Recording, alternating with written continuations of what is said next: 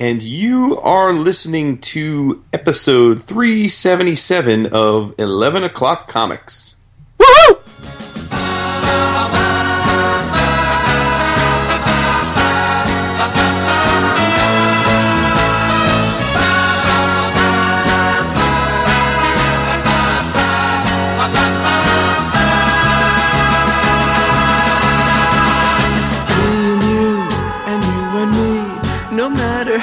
Toss the dice, it had to be. The only one for me is you, and you for me. So happy together, so happy together. And how is the weather? So happy together, we're happy together. So happy together.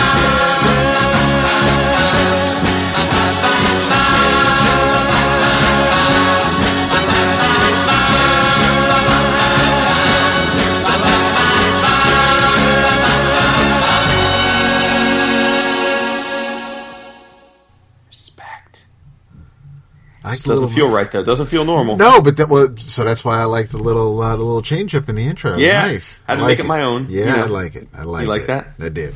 Nice. What's up, man? The dynamic duo up in here for reals. Yeah. As this, we're now hearing the sound of iPhones and iPods across America being turned off. But see, they knew this already, so that's if the episode was even downloaded. That's true. So those of you who did decide to download and listen to just Jason and I tonight, then thank you very much. Somewhere right now, Raphael Sands is in Brooklyn, being like, "What? Oh, I'm out. Can't have that." It's like they're having. I don't know what he dislikes more, when we have a guest on or when Vince isn't on. Vince isn't on. That's all right. We'll soldier on for the thousands of faithful who do. Damn Skippy. For some reason, like to hear our voices. That is crazy. It is. I'm still like somewhat in shock and very humble. But it's no. We'll just we'll do what we do. I mean, maybe we'll talk about a couple things that we know Vince either hasn't read, won't read, hasn't watched, won't watch. Or maybe we'll even talk about a couple things that he would be here to talk about, but he ain't. That's right. And then we'll laugh at him when he brings it up in 2 weeks as though it's never been talked about. Because we know for sure he's not going to listen to these two episodes. Absolutely. And those are the episodes that people will respond to about Vince's opinions on those books we already talked about. Exactly. We know you people. Very true. I before we do... Oh, son of a... What? I didn't write anything down, so I'm gonna let you run with the sponsorship real quick. Oh, snap! All right. Winging it. I didn't mean to throw that on you there real quick, but hi, Christina. Wow. Okay. So, well, listen. I mean, it is easy to wing a few moments to tout DiscountComicBookService.com, who have been our gracious sponsors for 7+ years. And it's easy for me to give them a shout out because I have been a customer for longer than we have existed. That's true. So it's like Victor Kayam, right? I'm not only they're not only a sponsor, but I use the service too.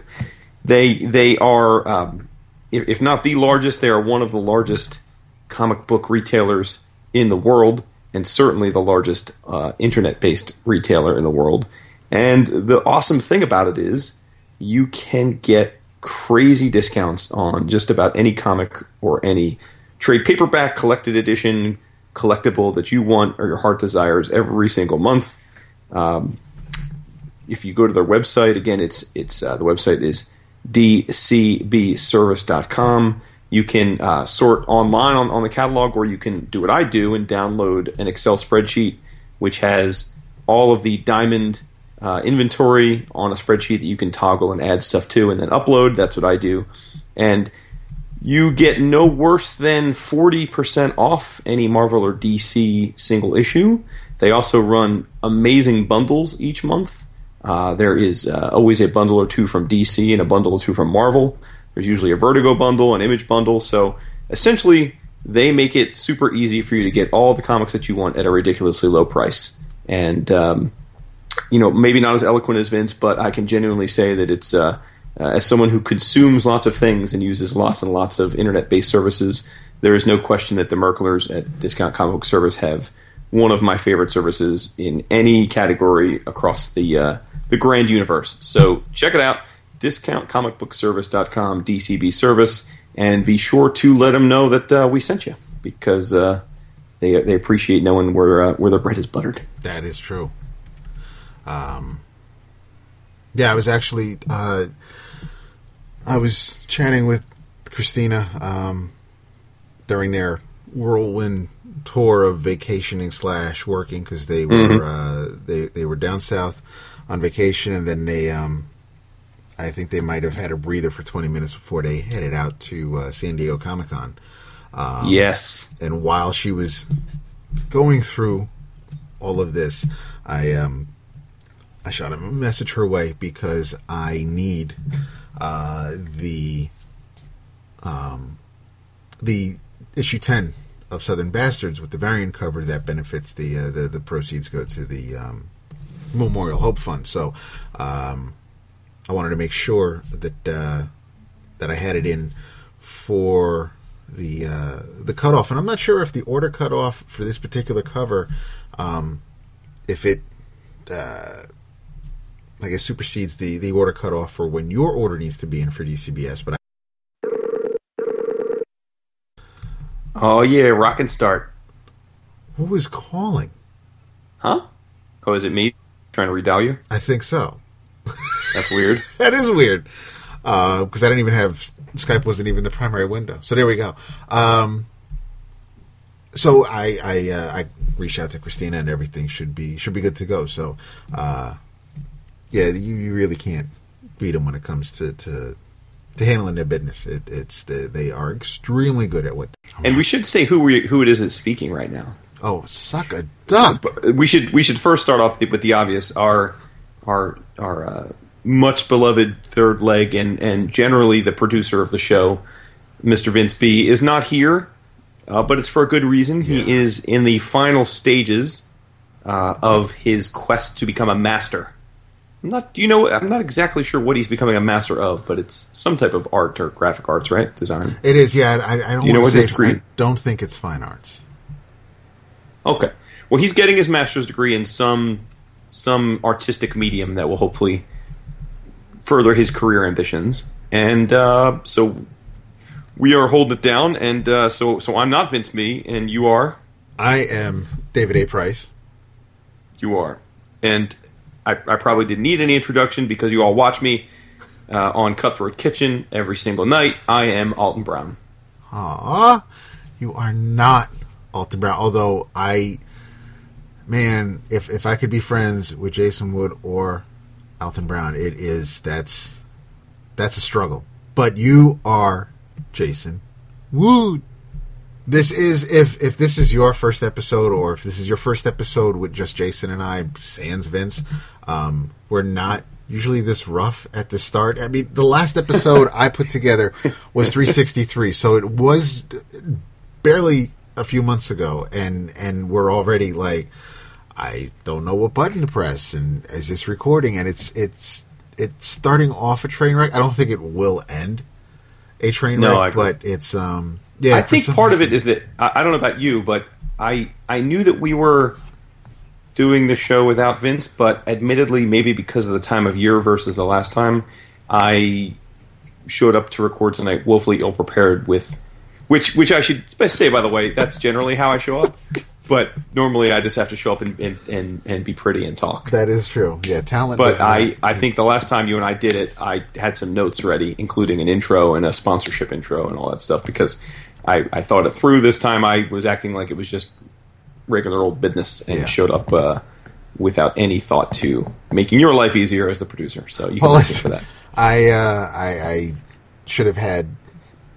I have titles that I've read, but I don't have a lot of info as far as like who all of the creators were. So I may I may not just produce the show. You may get the Vince sound effects, and if I start typing away, you'll know that I'm just trying to make sure that credit is given where it is deserved. But yes, so it's David and Jason. We will hopefully be a little bit polished next week because we've never had 2 weeks in a row with just you and I. That is true. So hopefully, I'm banking on us being a little better prepared next week, at least at the start. And again, this is usually the stuff that people fast forward through because it's either it's the intros, it's the drink roll call, it's they want to listen to our opinions or our reviews of things. So they I don't know how many people actually. If you hear if you listen to this, say something either on the forum 11o'clockcomics.com or on our 11 O'Clock Comics Facebook group page. And let us know if you actually heard the beginning of the episode. That is a good point. And yes, next week we will either be better because we'll have dusted the rust off of the two-person show, or we can always make a fallback and bring a guest on, which is always another way to cover things up. I know. We should have just done a clip show and be done with it. We should call Ron and say, Ron, do you want to come on and produce the show? Literally a guest host, guest producer. That is awesome. That's fantastic. It's assistant. Or we get Daryl. Think of all of our friends that actually produce You're the shows. Absolutely right. Daryl produces his show. I'm sure he could do it. Who else? I don't know. Maybe we get Norton on. He produces Crankcast, I think. They still do Crankcast? Yeah. He doesn't. He's not going to hear this, so I mean, he doesn't even. It's not. Well, no, because he's a trip. Because when in Heroes at HeroesCon, one of the first things that I said to him when I saw him for the first time in months and probably a year, over a year, was, Mike, this is Renee, this is Mike. But after Renee left the next day, I think it was Saturday, or maybe it was even later Friday, but I asked him, whose idea was it to come up with the new Sentinel in Years of Future Past, because that last panel on the last page was phenomenal. And he's like, oh man, you mean the Secret Wars? He's like, oh no, that was my idea. I had to do that. I said, yeah, I'll do this, but I have to. I'm like, dude, that was phenomenal. I saw that and I wigged out. I forgot about everything else in the issue once I saw that panel. It was perfect. And he's like, oh man, that's great. He's like, no one said anything. I don't know, no one's giving me any feedback about it. And then right before he said that, he said he doesn't listen to podcasts. And I'm like, well, if you listen to at least our show, you'd know someone was talking about it. So you can't say no one's been talking about it if you haven't heard what people have been saying about it. So he's not going to hear this. So very true. I'm fine with me not knowing if a new Crankcast has been up. Although, being that he is not without ego, as most people are not, he probably has a Google alert. So anytime we mention him by name, he probably gets a little alert and listens. So he's probably going to listen to this, and then you're going to be in the doghouse. So next con, when you're hoping to get an awesome Mike Norton sketch, he's going to give you the gas face. You're absolutely right, and deservedly so. I own it. That's fine. If he wants to call me out on it, or if someone tells him that I said something about him and Crankcast, then that's fine. We won't arm wrestle to the death or anything, but I'll own it. Speaking of the gas face, what might you be drinking? It is definitely not anything that would cause gas face. I pulled this out of the wine rack in honor of Vince because of the name of the vineyard, but this is fantastic. I've been I said something online the other day, and Joey Nazari kind of echoed my sentiments, but I have been in love with red blends lately, more so than usual. And right now I am enjoying very much so Gnarly Head limited release Authentic Black. This is, let's see, it is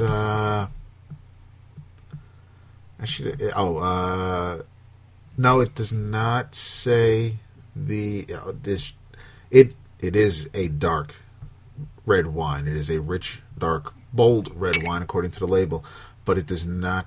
I don't see it breaking down the varieties. So it's a dark red wine, and I am absolutely in love with it. I respect. I like the grape myself. Yep. Can't argue that. I'm switching it up a little bit tonight. Again, it's me and you. I want to do a little something special. Tonight is kind of special, as the commercial said. So I dusted. I'm not a big whiskey drinker. Oh no, that is true. I do know this. Yeah, I am not. In spite of you and Chris. Mario and Okay. and Chris and so many others that I adore and spend time with, despite all of you loving the whiskey, especially the bourbons and whatnot, I have not been able to acquire a taste for it generally, in spite of best efforts. But a little known fact about the old Woodrow: when I wasn't drinking beer in college, I was almost assuredly drinking Irish whiskey. Mainly Bushmills back then, because that's what was available at the bars that would let me in at 18 when I would go and drink underage. But that said, we have a liquor cabinet here at the house, as most adults do, and admittedly, since neither my lovely wife or I are big-time liquor drinkers, often it just gathers dust in between when we have social gatherings or parties. So I went there in anticipation of tonight and found a 20-year-old bottle of single malt Irish whiskey. Wow. From I believe I'm saying this right, Tyrconnell, Tyrconnell, and I busted it out here, and I have a glass. I'm just drinking it stiff, no ice, and I must admit, it is many, many, many times better than Bushmills. It is super smooth, almost too smooth enough to be dangerous if I didn't have a set fixed amount here sitting in my glass, followed shortly by Diet Dr. Pepper once that runs out. But yes, so I'm drinking some Irish whiskey, and I toast you and our date night. Aw. Mm-hmm. Cheers, brother. Cheers. L'chaim. All right, let's talk some comics. Well, first I have a thank you. Look at you. You may as well, but my note said, well, this is from Drew. Drew sent me something. Jeru the Damager? No, it's Drew Van. Actually, I'm not going to go. I'm not going to put his own name out actually, there. you know what? Thank you for reminding me. I too did get something from Drew yesterday. Perfect. I forgot to grab it from. I usually grab things from the kitchen to bring up to remind me to give shout outs, and I had forgotten to grab it in my haste to get here from my kids' swim meet. So yes, thank you for bringing it up. So go ahead.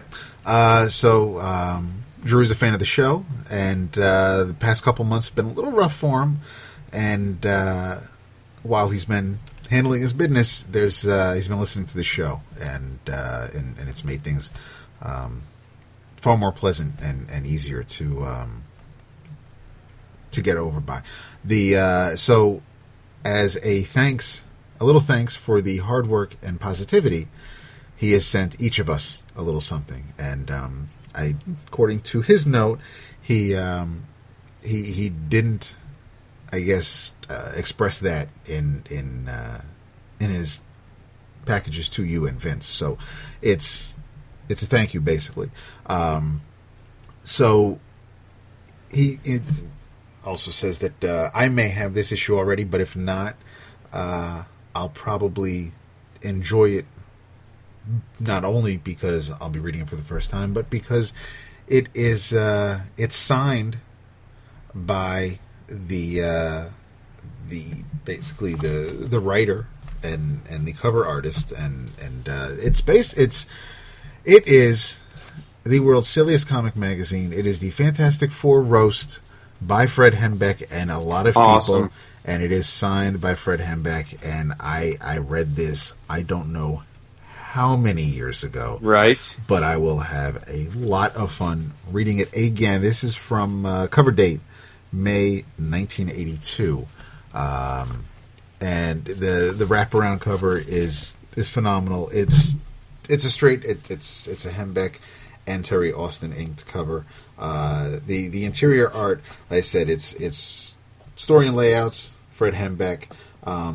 Plot assist and editing is by Jim Shooter, but the art, it is credited to almost everybody. And just flipping through it, yeah, there's Bob Layton, there's Kerry Gamble, there's Mark Bright, there's Byrne, there is a plethora. There are a ton of people working on this issue, and no ads. It is just, I mean, and Hembeck drew a strip in the inside covers. So I mean, it is nothing but wall to wall Fred Hembeck comic booky goodness. So I thank you very much for this, Drew.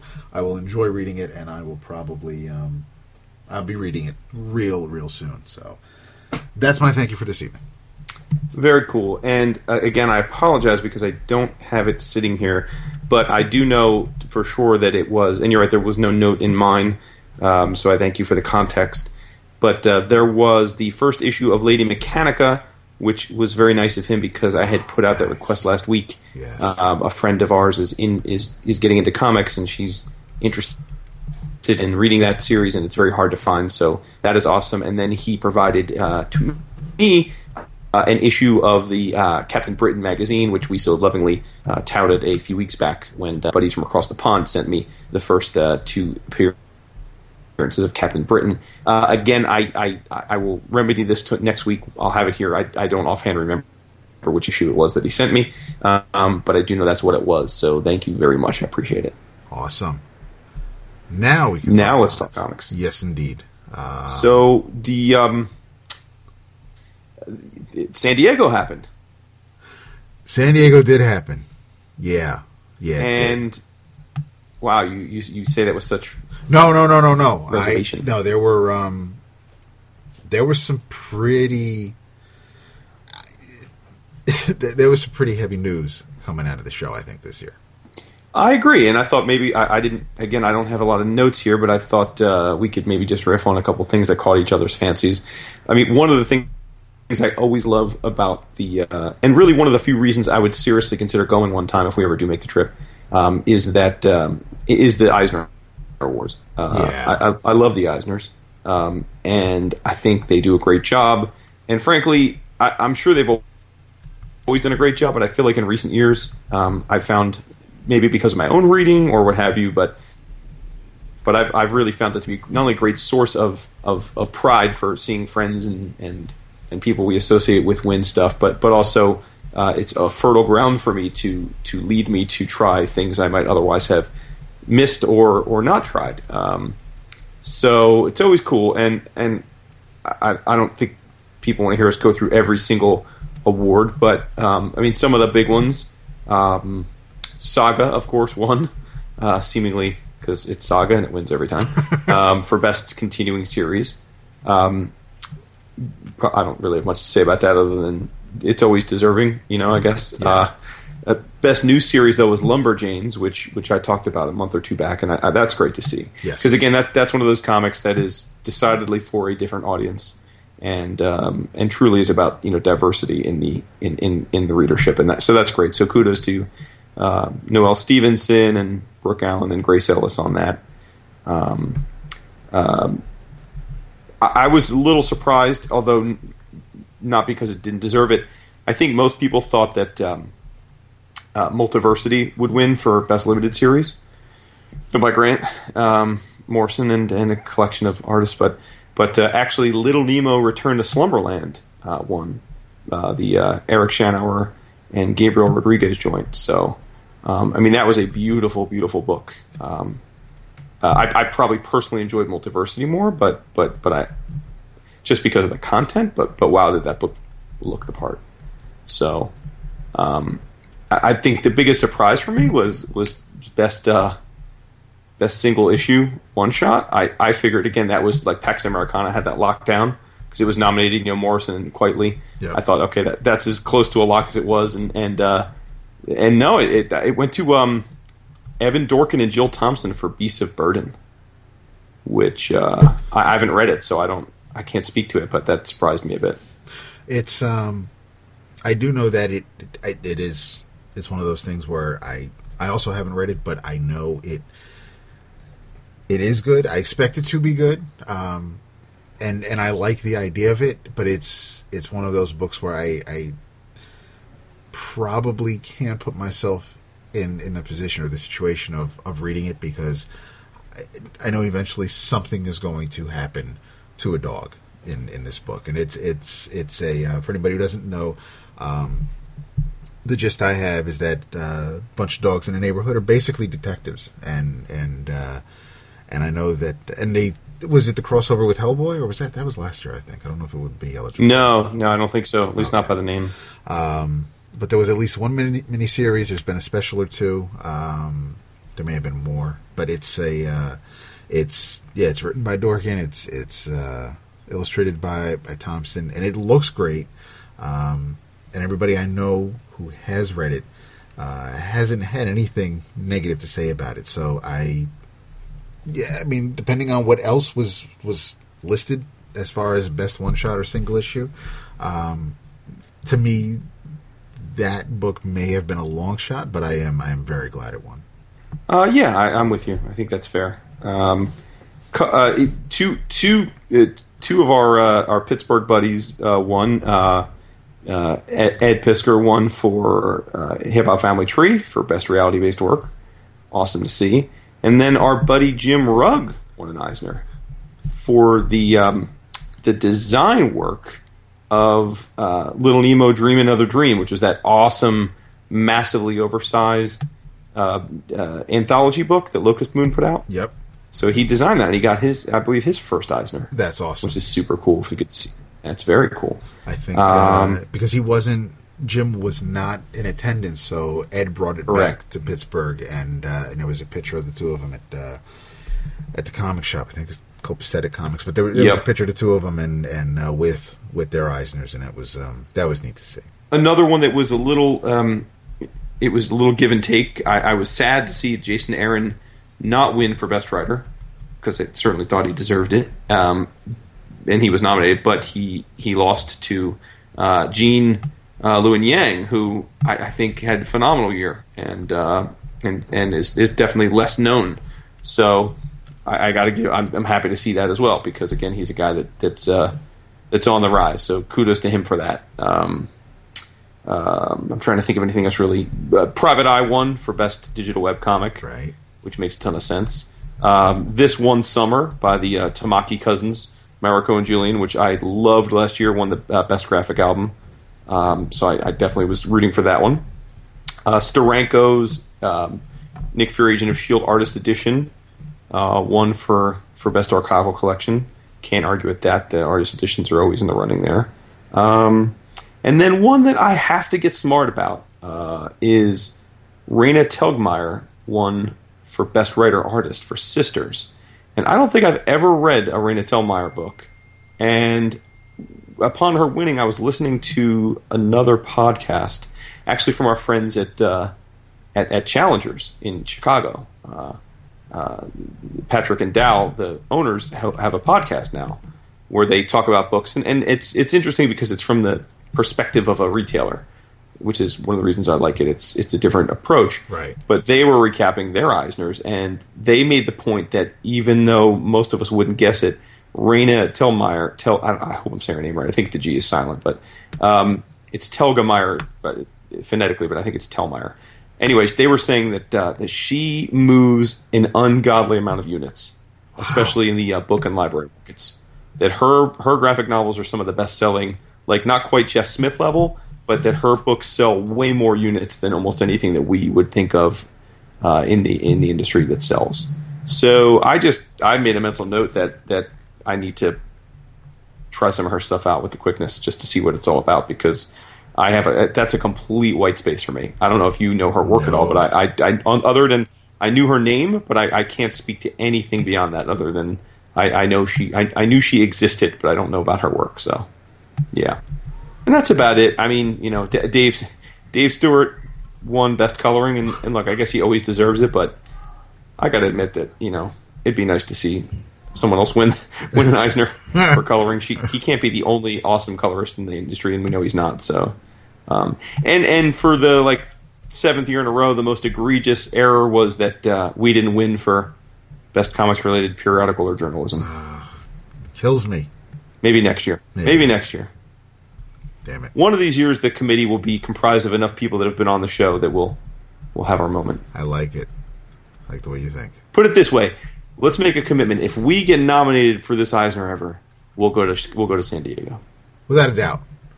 All right. Yes, absolutely. Respect. So, what grabbed you? What kind of news floated your boat? The return of Milestone. I figured as much. Part yes. of Earth M. But bigger than that is that one of our favorite writers will be back in the fold, because he was there at the beginning for Milestone 1.0. He created the logo, but he was there. He did not write any books at launch. Pretty much kind of leaving the company before anything went to press. But Christopher Priest will be part of Milestone 2.0. Woot woot. Yeah, I mean, the fact that that he will be doing something in comics again pleases me greatly, and I Renee knows I'm a big fan of the guy. It's just I like it. I love the news. I'm hoping that he does stick around long enough so that before the Black Panther movie comes out, that they maybe that Marvel does an omnibus of his run. It would be great to see his name on the cover of a comic book again, as far as the credits go, and that was awesome. There was also the huge news from IDW and Hasbro, and that IDW is bringing back, or it will start, Rom and Micronauts comics. Yeah. Now let's unpack that one for a second. Okay. Because I didn't see Vince post that news on his Facebook feed, to which I posted excitedly on our 11 o'clock comics Facebook page, and then you called me cute because I didn't see Vince's response already. So needless to say, as much as we're excited about this, Vince is unabashedly a humongous Micronauts and Rom fan, and he often laments the lack of those characters in the Marvel Universe. So big news for him. But as I think through this, there are definitely some unanswered questions, because in both cases, essentially, Marvel took licenses and then ran with them and really created a lot of the things that we hold dear about those two books are actually property of Marvel. So now maybe this has been made clear, but I wasn't sure if IDW is getting the rights to everything, or they're just getting the rights to the stuff that Marvel hasn't had the rights to. And to me, that makes the difference in this to being amazing news, or I'm not sure I ultimately care news. Because if, for example, if Rom can't use Galador and the Dire Wraiths and all that sort of stuff, then I don't know if I'm vibing on it. If the Micronauts can't use characters like Bug, I'm not sure I'm as jonesed on it. So have you heard whether they got the full kit and caboodle? No, that I haven't. All Chris Real has said is that they're coming back to comics next year, so 2016, via IDW, which is something that Chris has been pushing for years. And it's, I don't know if, because they reprinted the G.I. Joe stuff, right? The Larry Hama, Rod Wiggum, Mike Vosberg, G.I. Joe stuff. So I'm sure, depending on how it works out with Hasbro and what kind of relationship, or or contract-wise they had with Marvel. I don't know if IDW can reprint that stuff. They may not be able to tell new stories with the Dire Wraiths or with Bug, who has been a member of the Guardians of the Galaxy. But IDW may be able to reprint those works. My enjoyment would... It's definitely a wait-and-see approach for me. I can't say, oh my god, I'm not going to try this Micronauts book because maybe Bug's not in it, or anything right, sure. in that regard, or they'll never be able to mention the X-Men crossover. But the if they haven't been around for a while, same thing with Rom. I mean, yes, Rom's arch enemy was the Dire Wraiths, and for so long, and then Rom went off into the sunset. And I don't know if we've seen Brandy since then either, but it's if it's years later, there may be a new threat, and I don't want a Dire Wraiths Redux, but if there's something else that can be a big enough threat for Rom to take care of, then that might appease me a bit. The one report I read is saying that hopefully, and because there's been hardly anything regarding where this is going and what they're going to be able to do, so the next time they may be able to report anything about it, maybe at New York Comic Con in October. So that's that.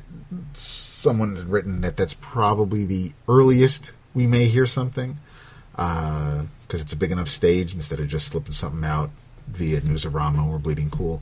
But it's interesting. It'll be neat to see these characters on the printed page in new stories. But it is definitely a wait and see thing for me, because I don't want just fan service or just bad fan fiction where it's someone telling a Rom story that is just not. It either doesn't feel or read like the character that we're so attached to, and that's the character we want to see in new stories. I don't know if it's Rom's kid. I'm optimistic, but I am also I'm definitely waiting to see where they're going with it. Yeah, absolutely. I mean, I think that you brought up a key point, which is that IDW has an unusually pleasant relationship with Marvel. Yeah. They do the artist editions. That's what I mean, and it stems into the artist editions, and I don't know if that's the root of it, but as you noted, the other thing that IDW, and I don't know the terms of this, but IDW has managed to get the rights to G.I. Joe and Transformers reprints that no one else ever got. I mean, Devil's Due didn't have it. And so, in fact, I've been buying as they come out. The IDW's been reprinting all of the G.I. Joe comic from first issue on, and I've been collecting those. And so, yeah, they have a relationship with Marvel. So that's why I ask. I mean, if this is a situation where part of this deal is that they get to reprint all the old stuff, which would be awesome because I've wanted those omnibuses to come out forever. That would be great, and I think that's actually kind of likely. I think they're so known now for their high quality reprints that I have to think this is part of the business model. But two, in terms of news stories, I think we can both agree that really it'll very much come down to who's involved from a creator standpoint. You put the right team on these books, and I'm over the moon. You put.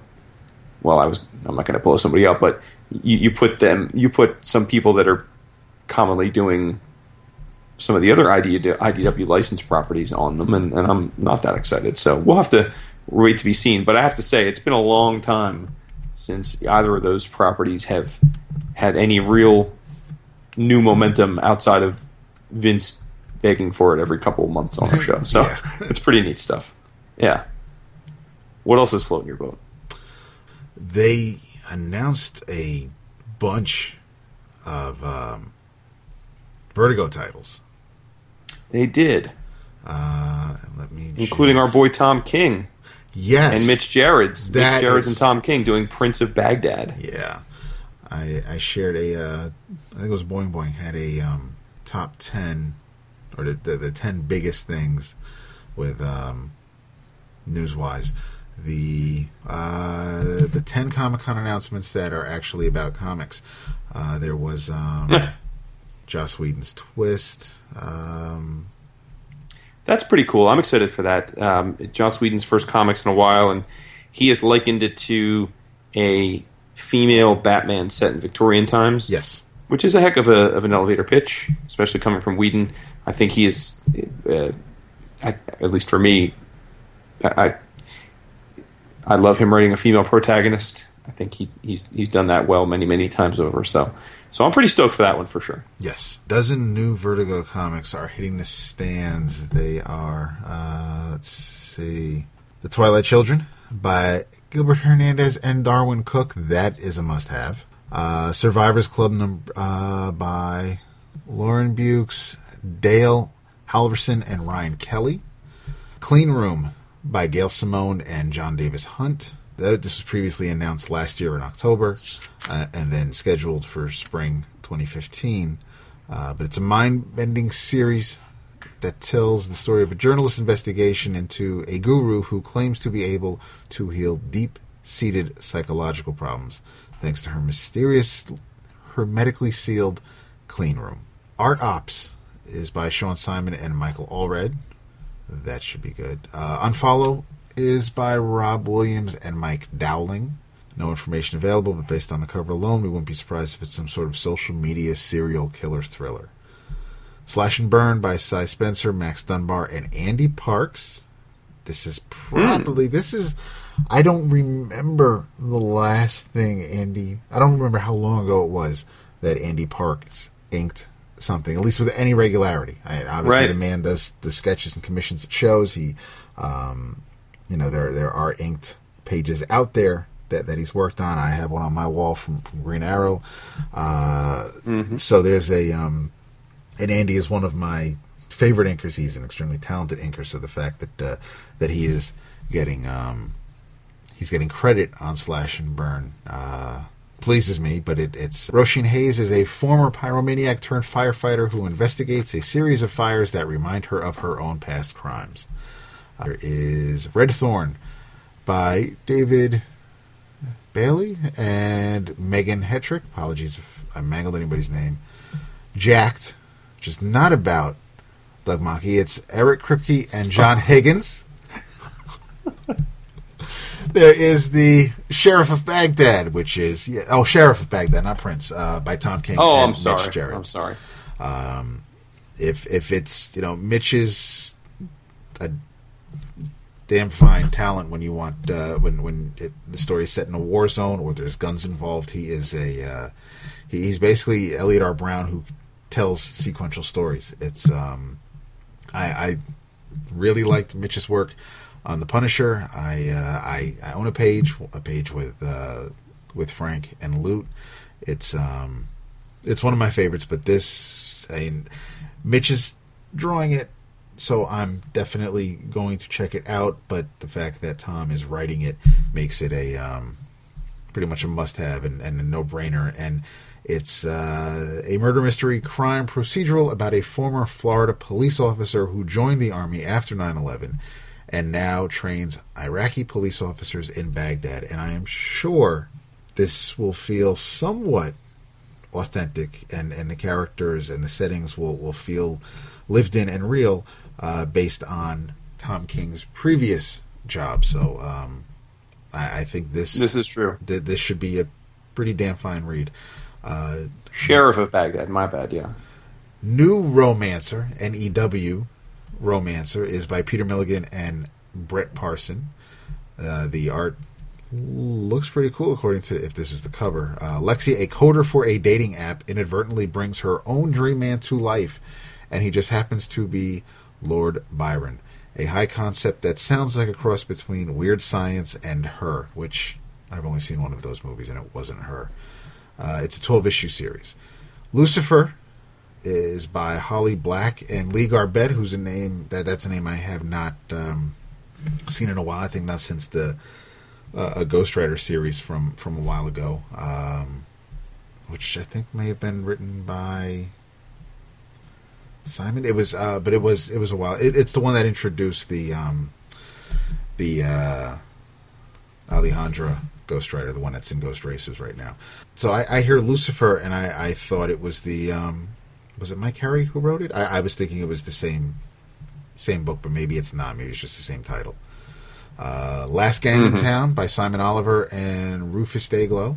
This is a punk gangster in 1970s London leads a heist to steal the crown, and it's a 7-issue series. So those are, for me, not reading a Vertigo book in a long time to me reading quite a few. That's some pretty big news, I think. I'm definitely down with that. There is a book from Marvel that looks like it's Blade's daughter. Someone likened it to Blade is Giles from Buffy the Vampire Slayer, and obviously the 16-year-old girl from Oregon named Fallon is Blade's daughter and would be Buffy. So yeah, I'm excited for that too. It's been a long time since we've had a Blade comic, and I realize this isn't the Blade that we've known and loved, but I mean, at least not in the lead role at first. But I'm stoked for this, and I think too that the way they've set it up is interesting because they're making it seem as though she is a reluctant acceptor of her father's throne. She's not. She's popular and well balanced, and you know, you're right. I hadn't made the connection to Buffy until you just said it, but I guess that's kind of how Buffy started too. She was popular cheerleader and all that sort of thing. So I don't know how similar people will probably be apt to make that comparison. But yeah, I'm definitely excited for that. But if you're going by the Blade movie, which I don't think as many people who watch the TV show have seen the movie. The movie's what, like 20 years old? Maybe, at least. It's been a long time since the movie was out. And it's not starring Sarah Michelle Gellar. It's just so it'll be interesting. I'm hoping that enough time has passed from Buffy where it kind of maybe will stand on its own. We won't have the comparisons right out the gate. Maybe this will have a chance to stand on its own. Well, the name you mentioned earlier, Raina Telgemeier's Ghosts. That's right. That's part of the reason that people are just, again, she won for Sisters. Everyone's stoked about her Ghosts. So yeah, that's one of the reasons I took note of her, because she was getting buzz on a lot of different axes. Excellent. She's adapted the Babysitter's Club. Aside from Sisters, she also did Smile, drama. But this book called Ghosts is about a young woman moving to a spooky seaside town. And it's a fall 2016 release, so it'll be a while. Another Castle, which looks interesting. It's at least this one panel from it reminded me somewhat of Princeless, but it's the animation is not Disney-ish, but it's close, and so it'll be interesting to see who the audience is for this. Probably something that really got me going when I saw it. When I saw her make the announcement, is the return of Lady Killer. Mm-hmm. Joelle Jones mentioned that it was announced so she can post it. Looks like the family relocates to Florida. So yeah, the first series was beautiful, and I need to see if I can get any pages from this book. But for just knowing that there's going to be more of it, and kind of anything by Joelle, I will check out, because I think her art it's stunning, and it is. It's on the tip of my tongue. I kind of want to say almost flawless, but it's just, the action on it, and she can tell a fucking story. That's what I'm saying. It's gorgeous work, and whether it's Lady Killer or she's going to, relaunch the Smurfs or whatever, I will probably be there to check out the book that she does.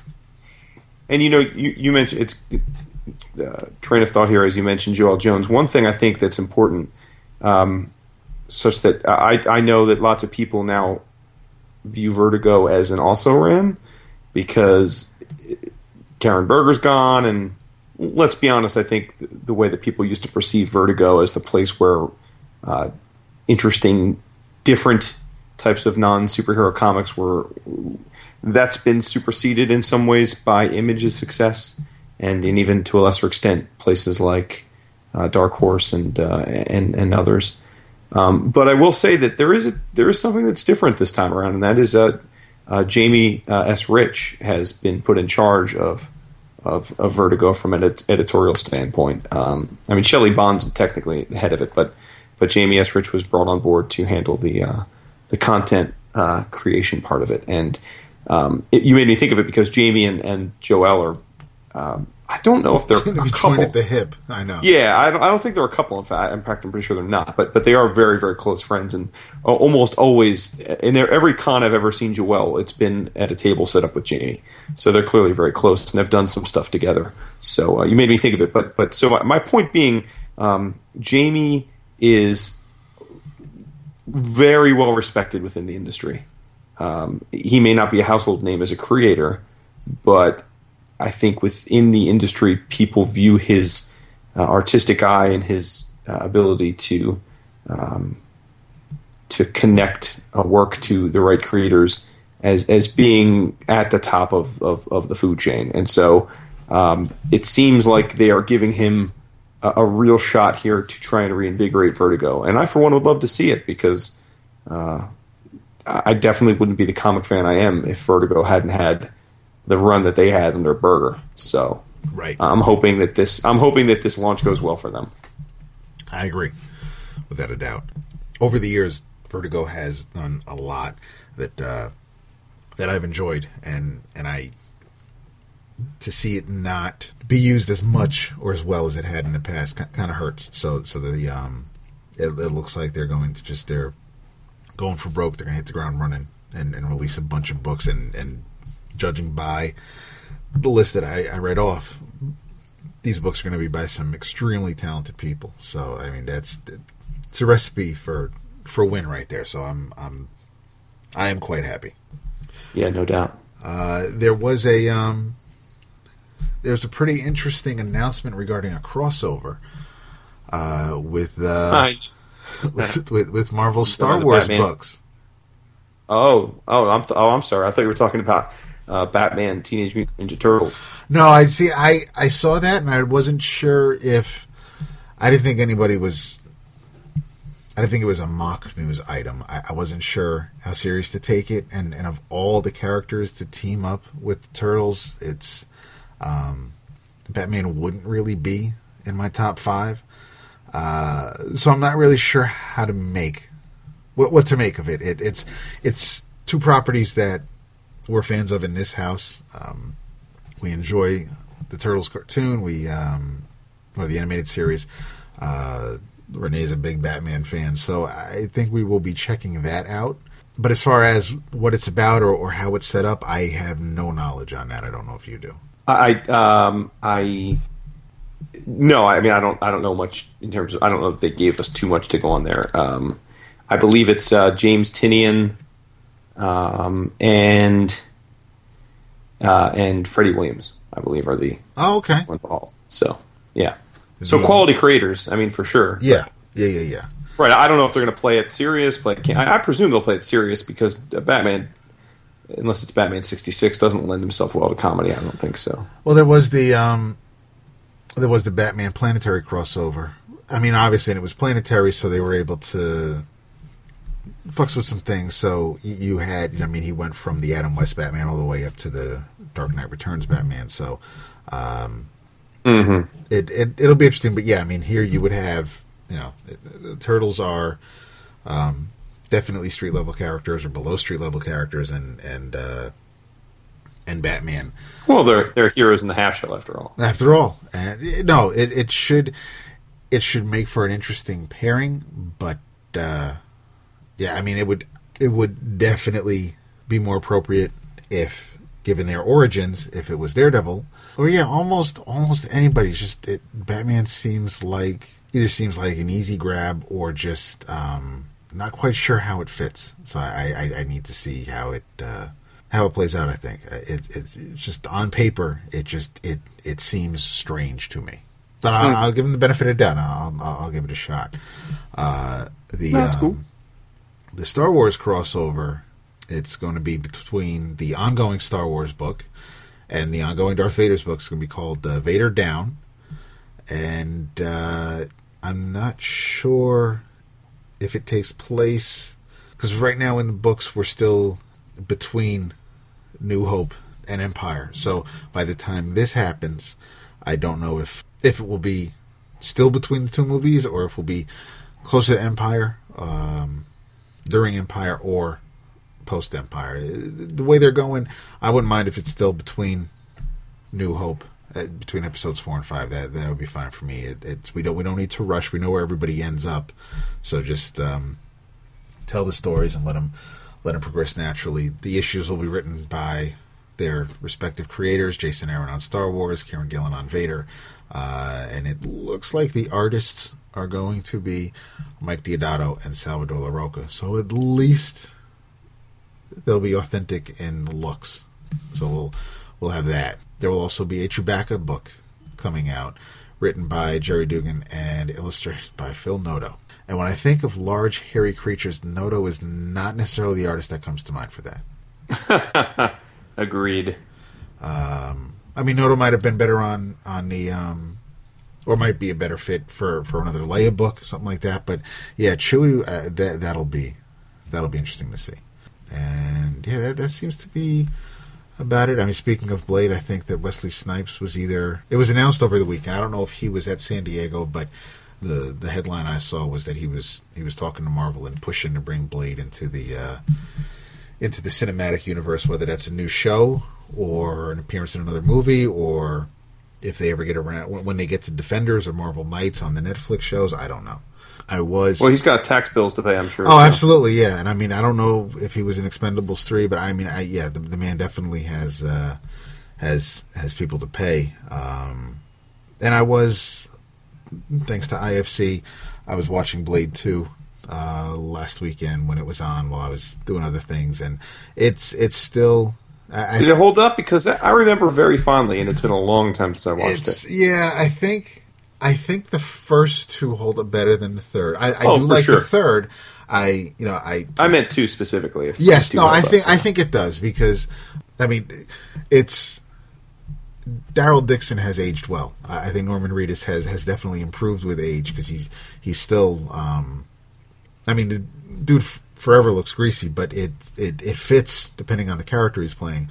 But you had Scud was in this. Whistler came back. But I thought that the Big Bad looked amazing, and yeah, I think some of the effects with Blade jumping around, especially when he's fighting the princess near the lights, the animation was kind of like Neo in the second Matrix movie, where he was fighting Agent Smith, and it just looked a little cartoony because it was choppy. But Ron Perlman, yes, I think, and granted, I saw the broke for commercials. It's IFC, so they cuss and all that, but it was still there were moments where you wanted it to keep going, but they break for commercial. But I do think it held up. Awesome. And I only saw a couple episodes of the show. The TV show really didn't do much for me, but again, it was on TNT or Spike or whatever the hell it was at the time. I wasn't really feeling the show. The show felt low budget to me after those movies, but. And it was the dude from Onyx, right? It was not Sticky Fingers. Was it Fredro? Yeah, but it definitely was. It only lasted a season, or if it did, but it's the show was what it was. But then we got the Guggenheim and Shaken Blade comic, which I know between us, I liked it. But to see Blade kind of coming back, I think is cool. He's a character that you don't want him played out, but I think every so often he should be reintroduced or have people reminded that he is around. And there may not be vampires coming out the ass in a Marvel book, but he's still I think he still has a contribution to make. So I'm happy to see that.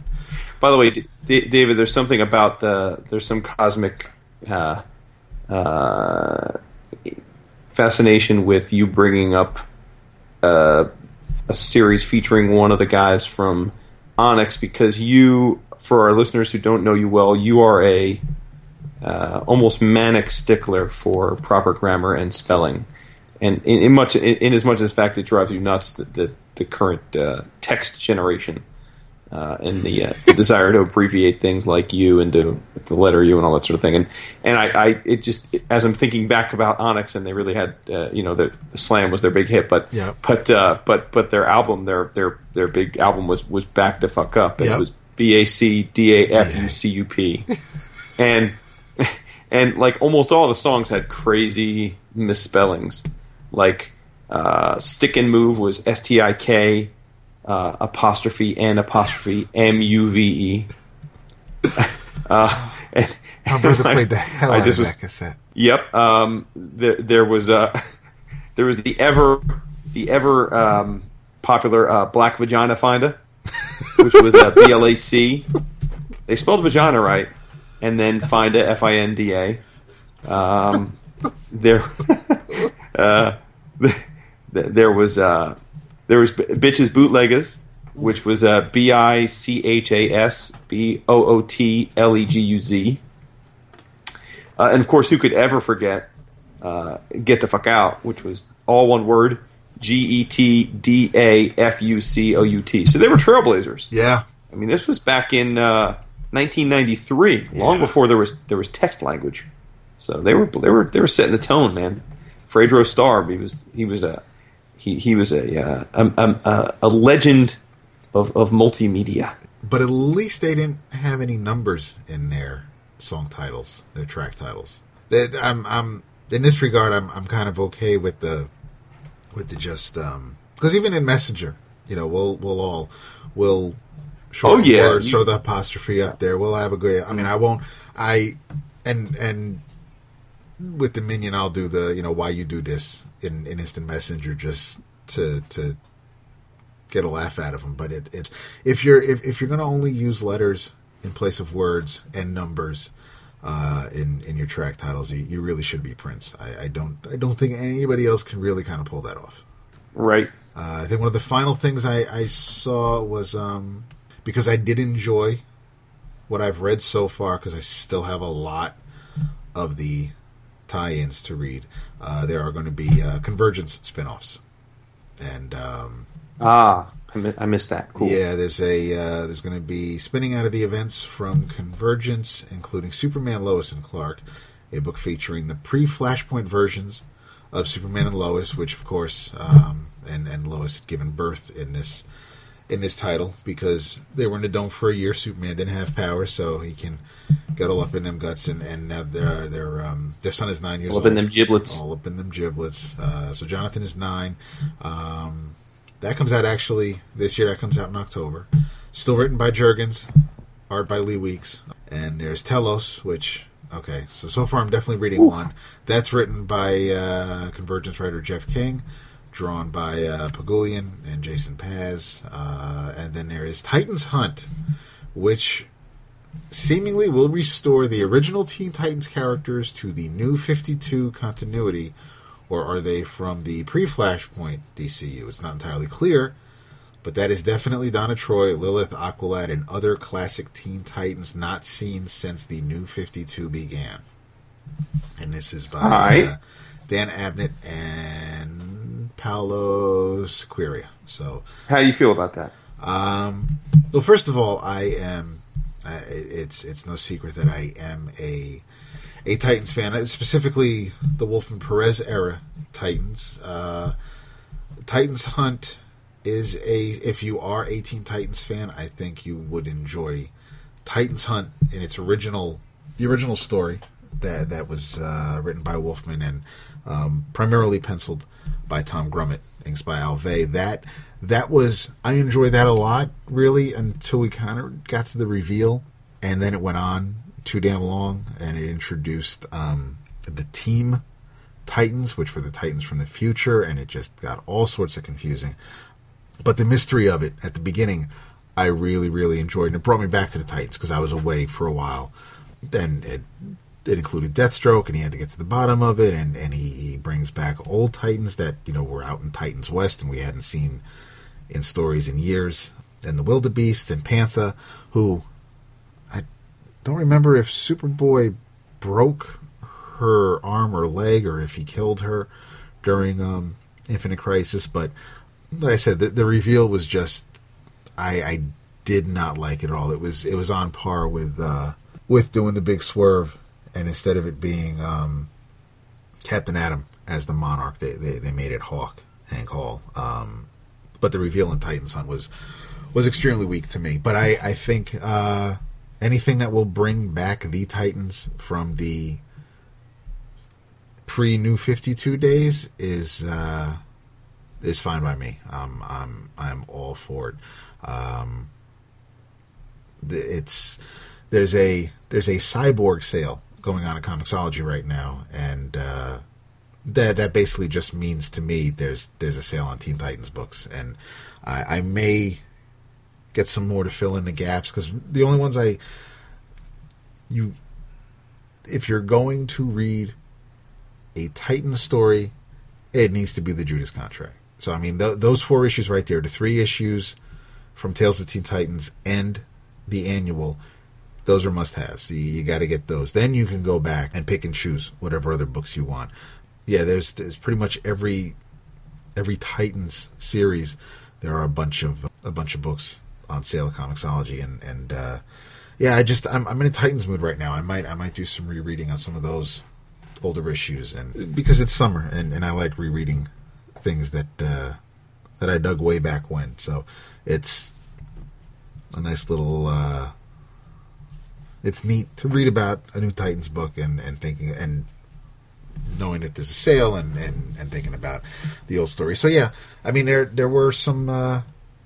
I really liked the news. I liked the announcements from this year's San Diego. Basically, what I'm saying. Excellent. There was one other thing that I realized I shouldn't have introduced myself as Alton Brown this week. If I was really thinking about the upcoming week, I should have introduced myself as Corey Stoll. Yes.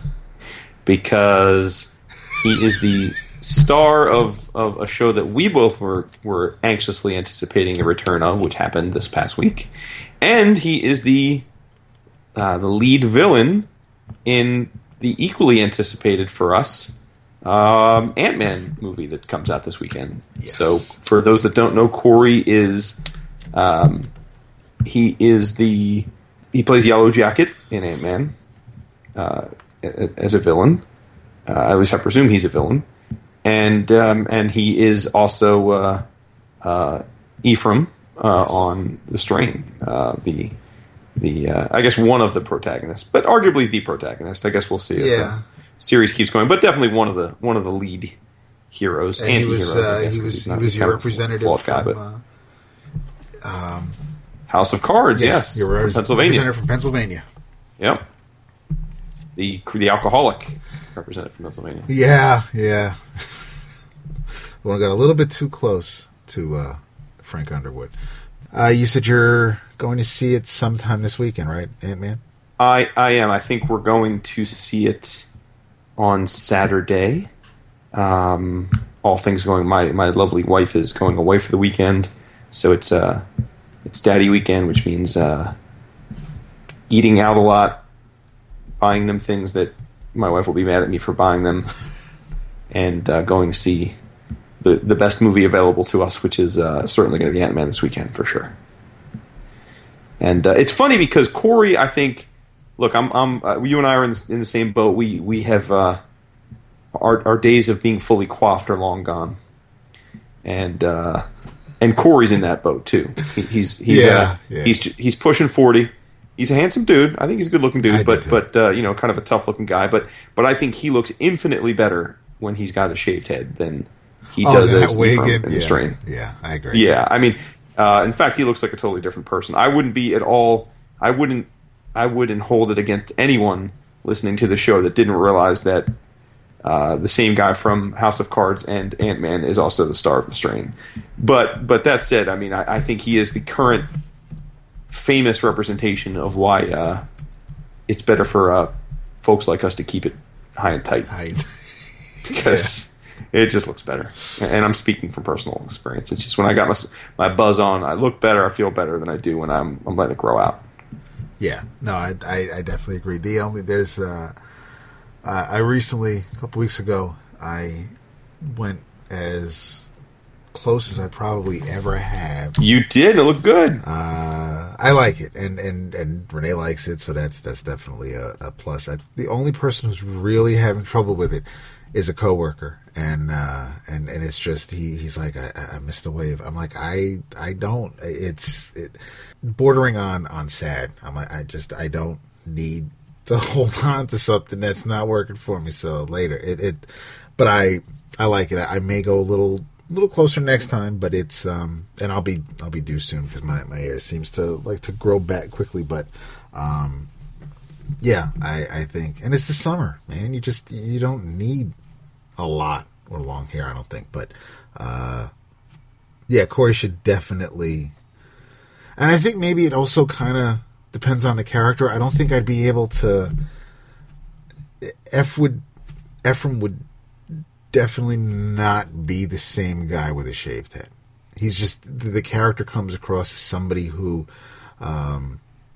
he's not vain, but knowing he's playing somebody who isn't for the good in Ant-Man, and he was somebody who was trying to do good, but stumbled in House of Cards.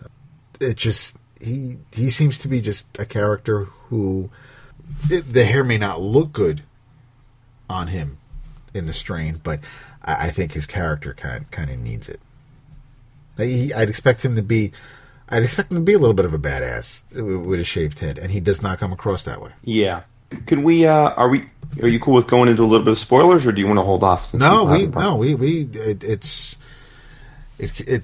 second season started Sunday, so I mean we both watched it. We will we can let people know that there'll be spoilers for the next bunch of minutes, but I'm cool with talking about the episode.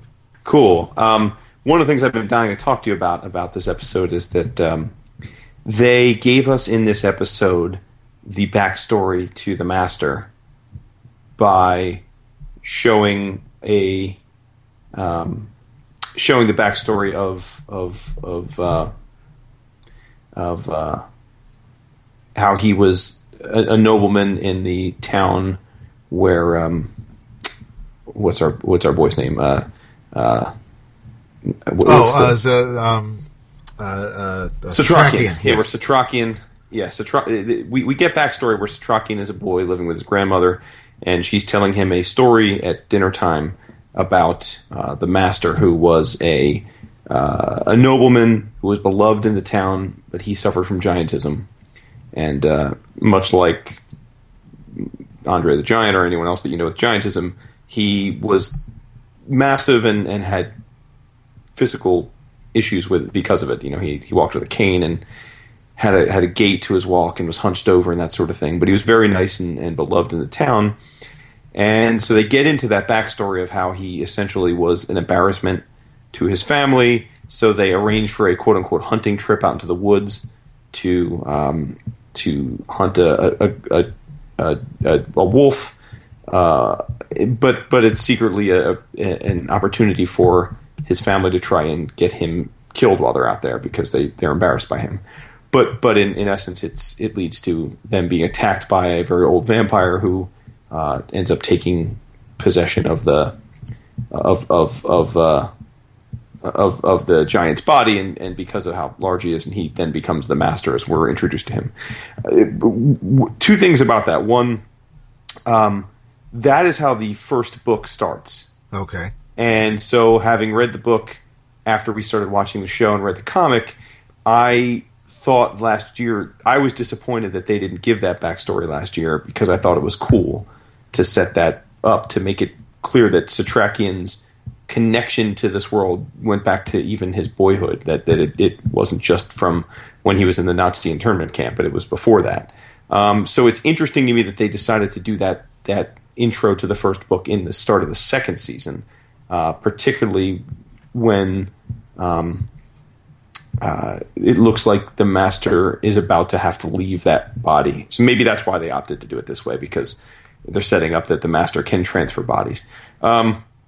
That's number one. But number two, it's not uncommon for when something is adapted to a new medium for them to make certain editorial choices. Certainly in Game of Thrones, as an example, they combine a great many characters in the books into singular characters just to streamline the storytelling. And for the most part, I think it makes sense. But in the TV show history of the Master, they have it be his brother who is embarrassed by him and takes him on this hunting expedition. And I have no issue with that, but I found it interesting because in the book, it's his father who is embarrassed by him. And I guess I just would love to know why they bothered changing that. Like, why it's such a seemingly insignificant component to the story. Why make it his brother that's embarrassed about him and not his father? It just seemed like a very arbitrary thing to change to me. I've been thinking about it after you said that, and I mentioned that the brother looks old enough to kind of be a father, but it's I'm wondering if maybe when the prologue was directed by Del Toro, who was one of the people who brought it to TV, and he co-wrote, or he was part of the novels, right? He co-wrote it. Okay, maybe he originally was the father when they were filming, and FX made the change. I don't know why the change, why it happened. Mm-hmm. I'm wondering if maybe they kind of already feel they have. I don't think they're Gus's brother's dead, but they don't really have any siblings on the show, or any friction or interaction with siblings. Because F has his son, and that's kind of basically it. I think maybe they just didn't want to have another father-son moment where this time the father is not thrilled, which of course makes no sense. It's still whether it's a shitty situation whether it's the father or the brother. But also, though, they in retelling the story, Satrakian's Bubba mentions that the brother looked down on Sardo, but he also wanted him better and wanted what was best for him. So doing this hunt, the blood would hopefully cure Sardo, and that seems to me more like a brotherly kind of thing than a fatherly action. Fathers tend to not, once you're born, when you're a piece of shit dad and you don't care about your children, and you disown them because for whatever dumbass reason, you're pretty much done with them, and you don't look for things that could probably make them better or whole. But a brother would have your back regard. You may be pissed at your brother, you may hate him for something he's done, but you still love your brother. You still want what's best for him. I did not get the impression that these two brothers had any ill will towards one another. He wasn't thrilled with he thought his brother was less of a man because of his ailment, but he still was wishing for the best. Yeah, that's a good point. Maybe that is the difference, because definitely in the books the father's trying to get Sardu killed. Oh, okay. So yeah. In the books, the father is embarrassed by him and wants him to die out there. So, yeah. Well, it makes sense then. You might have just closed the loop for me, Dad. Okay. Happy to help. Word up. I also like that it was shown at the beginning of the second season, because the Master's face was primarily in shadows for every episode until the last one, maybe two. And if we had seen Sardo earlier, or seen him turn from after the Ancient One chow down on him, that Right. may have lessened the impact of seeing this tall monstrosity. I mean, yeah, we saw how tall he was when the crate opened, when the coffin opened in the at the airport in the first episode. But he was still in shadows, and I mean, we got the impression he was a tall individual, but we had no idea what he would look like, and it was definitely startling to see him without the hood, and had we seen him human or just turned, it would not have. I don't think the impact would have been the same. So I'm glad they waited. When I'm reading a story, I kind of like the things happen in a certain timeline where you don't always have to. I'm not always a fan of the flashbacks, depending on the type of story or the story being told. But visually, I'm glad they held off on the origin until this episode. Cool. Yeah, absolutely. And I'm definitely, there's some interesting things afoot, and they've done a nice job of adapting the books. I don't think there's too many examples of things where I've read the books, read the comics, and watched the show. And I think pretty much so far, at least, each medium was done well. I think everything's been done equally well, and with given the nature of each, the level of what they're abridging is different. But no, I thought it was a strong start to the second season. This is one of those series I have no idea whether it gets good ratings or if it's well loved or not. But I'm definitely happy we're getting this season, and I hope it's good enough because they went through basically the first book in the first season pretty faithfully. So I'm hopeful that we at least get a third season out of it, so we can get through the bulk of the story. There's some banana stuff that happens that is totally bananas, and you would never assuming they stick to the books. What's coming will be jaw on the floor because you just will never see it coming. Wow, it's out of yeah, it's great. Were the audiobooks abridged? I anytime I'm able to, I get unabridged audiobooks. Awesome, my man. Yeah. All right. Yeah. And Ron Perlman is the narrator for them. That is hot. Yeah, that's worth it right there. I think. So I think the first book was 14 hours. Oh, nice. Mm-hmm. Maybe it's time to see if Renee still has her Audible account. Oh, sucky knee. I like that we're pretty much hours, days after the end of the finale from the first season. We get a quick little recap, which was great. The beginning happens kind of quickly when Zatrakian goes down the stairs and is met with the ninja zombie guy who speaks for 3 of the 7. That was interesting to me, to know that there were 7, or that there are 7, and that the Master has the ability to cloud or hide his thoughts, so you're not able to hone in on him. One thing that I was not happy about, as far as this particular episode, was the one scene we had with Gus. He shows up, and they escort the old man into the room, and they watch dinner being served, and then that's the last we see of Gus for the episode. And I like Gus, and I mean, plenty happened where he probably would have just been overshadowed or lost in the shuffle if he did come back in, because this episode was fantastic in that it reminded us that Eichhorst is, first of all, Eichhorst is fantastic to watch. I would just, if he was the only thing on the show for an hour, I would most likely still watch. I find him fascinating. The actor who plays him is just, he's got me wrapped around.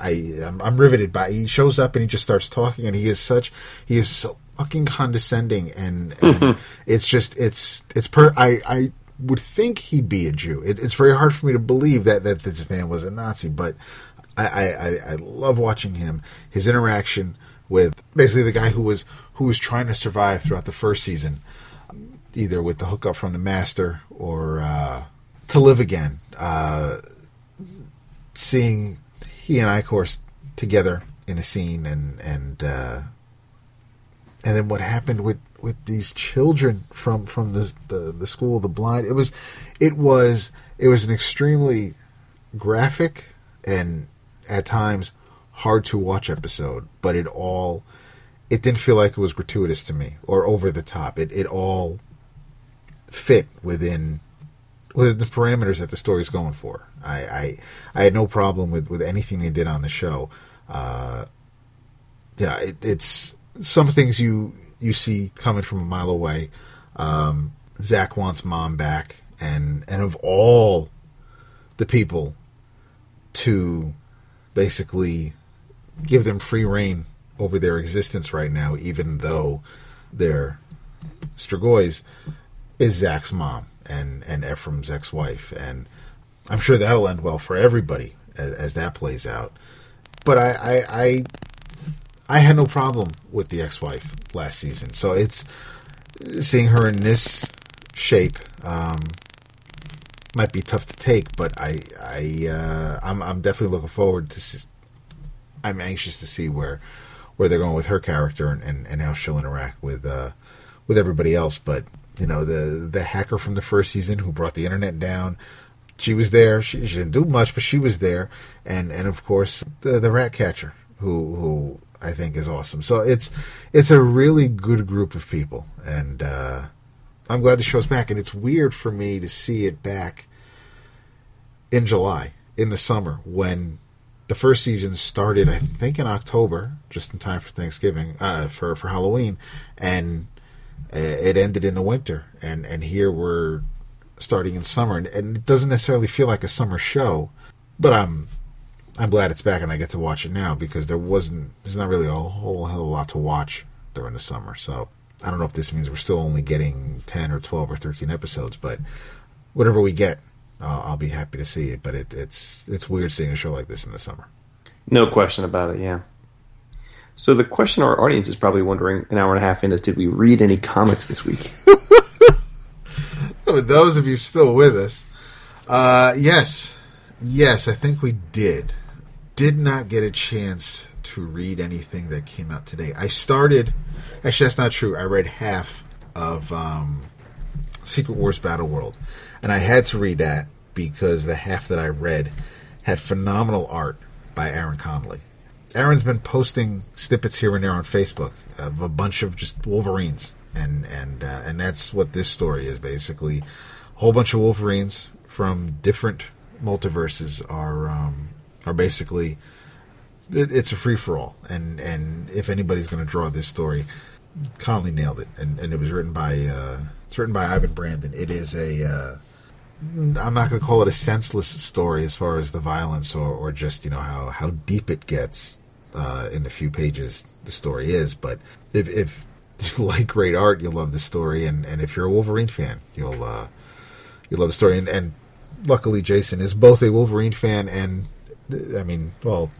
he is a huge Aaron Conley fan and a fan of great art. So yeah, we this one is definitely right up your alley. And I think Aaron showed us one of the pages at Heroes. He did. Con. Yeah. And it's also being colored by our boy Ryan Brown. Oh, yes. That is right. Yes. We talked about Starve last week. Were you saving the new Brandon Graham book for Vince, or did you want to get into it?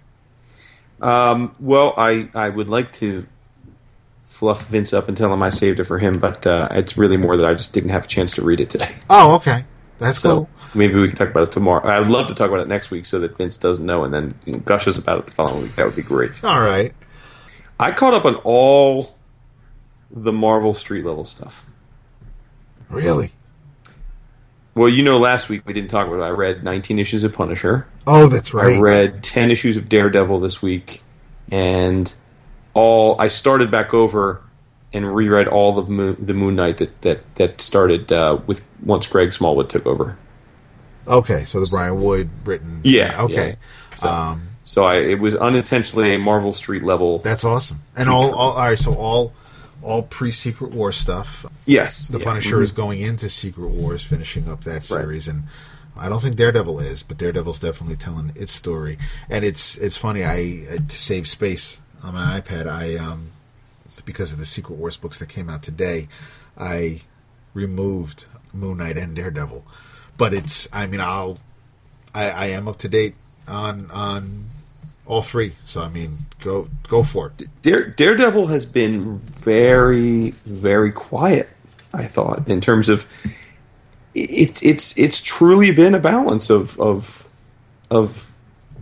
Matt versus Daredevil as a hero, and when he's heroing, it's been a different ride, I guess, by design. It's just that, to me, it's just the villains have felt he's almost been like a swashbuckler this time out. The Yes. villains haven't really been a challenge. It's like, for once things are going his way in the aggregate, and I know that some things got blown up sort of in the last few months, but it doesn't, whereas in the past it was like when something went wrong with Daredevil, it was heavy. like, how could any human being ever recover from this? Right. And now it's more like okay, well, I'm just going to deal with this challenge too, and we'll get past it. I definitely think the locale. Absolutely, helps yeah. with that. I mean, so in the stuff that I caught up on, we had the whole Purple Man Kids arc. Yeah, that I've been dying to for someone else to read, because that freaked me the hell out. Yeah, I mean, essentially, just it was setting it up for folks. Daredevil, if you're not reading it, Wade and Somni's Daredevil run has been essentially Daredevil moved to San Francisco. He started a new law firm with his girlfriend. Foggy is dead, as far as most of the world knows, but he's actually not dead. He's also skinny because he went through cancer treatment and chemo. But he's in hiding. He's hanging out with them, but the world thinks he's dead. Right. Matt is totally out as Daredevil, more than we've probably ever seen any hero in the Marvel universe. He's complete. He's so out, in fact, that he now shows up to court wearing an all red Daredevil-esque suit and doesn't wear a mask when he's out crime fighting. Yep. So, I mean, he's fully embraced the new one in future. He's also, his girlfriend, is it Kristen? Is that her name? Yes. Yeah. Kristen's dad happens to be a mega rich publisher, and he has talked Matt into writing his autobiography and offered him an $8 million advance to do so. So Foggy's been writing Matt's biography for him. And but just jumping back, so in one of the arcs, the Purple Man, who is got purple skin, and he can essentially get anybody to do anything by just telling them to do it. He has often been portrayed as someone who sleeps with many, many women, because essentially he can, in essence, sexually assault a woman by just saying, "Sleep with me," and they do sleep with him in their minds willingly, and then, of course, when it wears off, they realize that they were violated. So Wade intelligently makes it such that he has lots of illegitimate kids, which would make sense, because I'm sure he doesn't concern himself with birth control, since he could just tell the women to not remember ever having slept with him. But a bunch of his kids are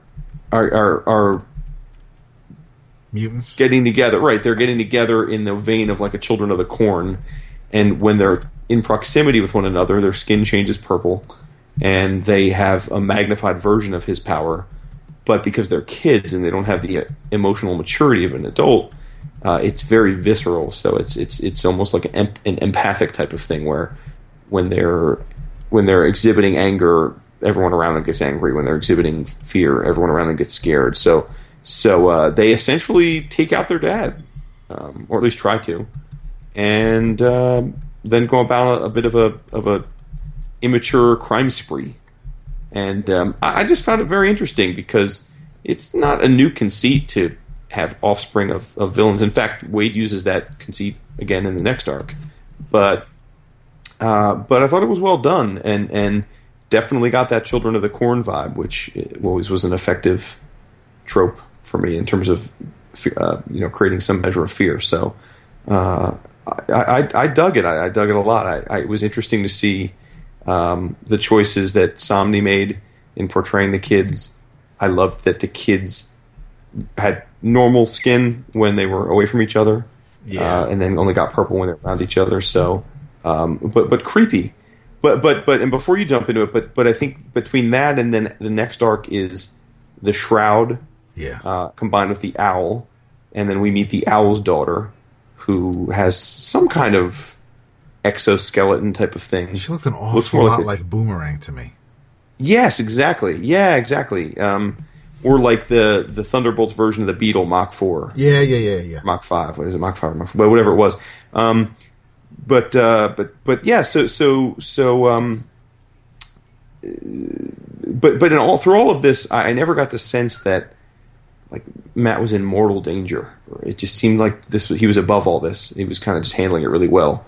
So, but yeah. So you said you've been clamoring to talk to somebody about this. So what's up? No, it's you're right. It is quiet. It's because it's. I think part of that is due to it being the antithesis of the Daredevil show that we've all just been raving about. It's weird that, hey, if you love the Daredevil show, there's an ongoing Daredevil book right now, which is nothing like the show you just watched. But that doesn't mean that there aren't Daredevil stories out there like it. It has been very low key. It's like Beast of Burden earlier. It's those that have been reading it have been enjoying it. It's just you're not hearing a lot about it, and that's a bit of a bummer. But it's still, maybe a couple of people will now try it after we talk about it tonight. But it's this volume, this run. Now that at the end of the last run that Wade wrote and Somni did, Somni picked up the art chores after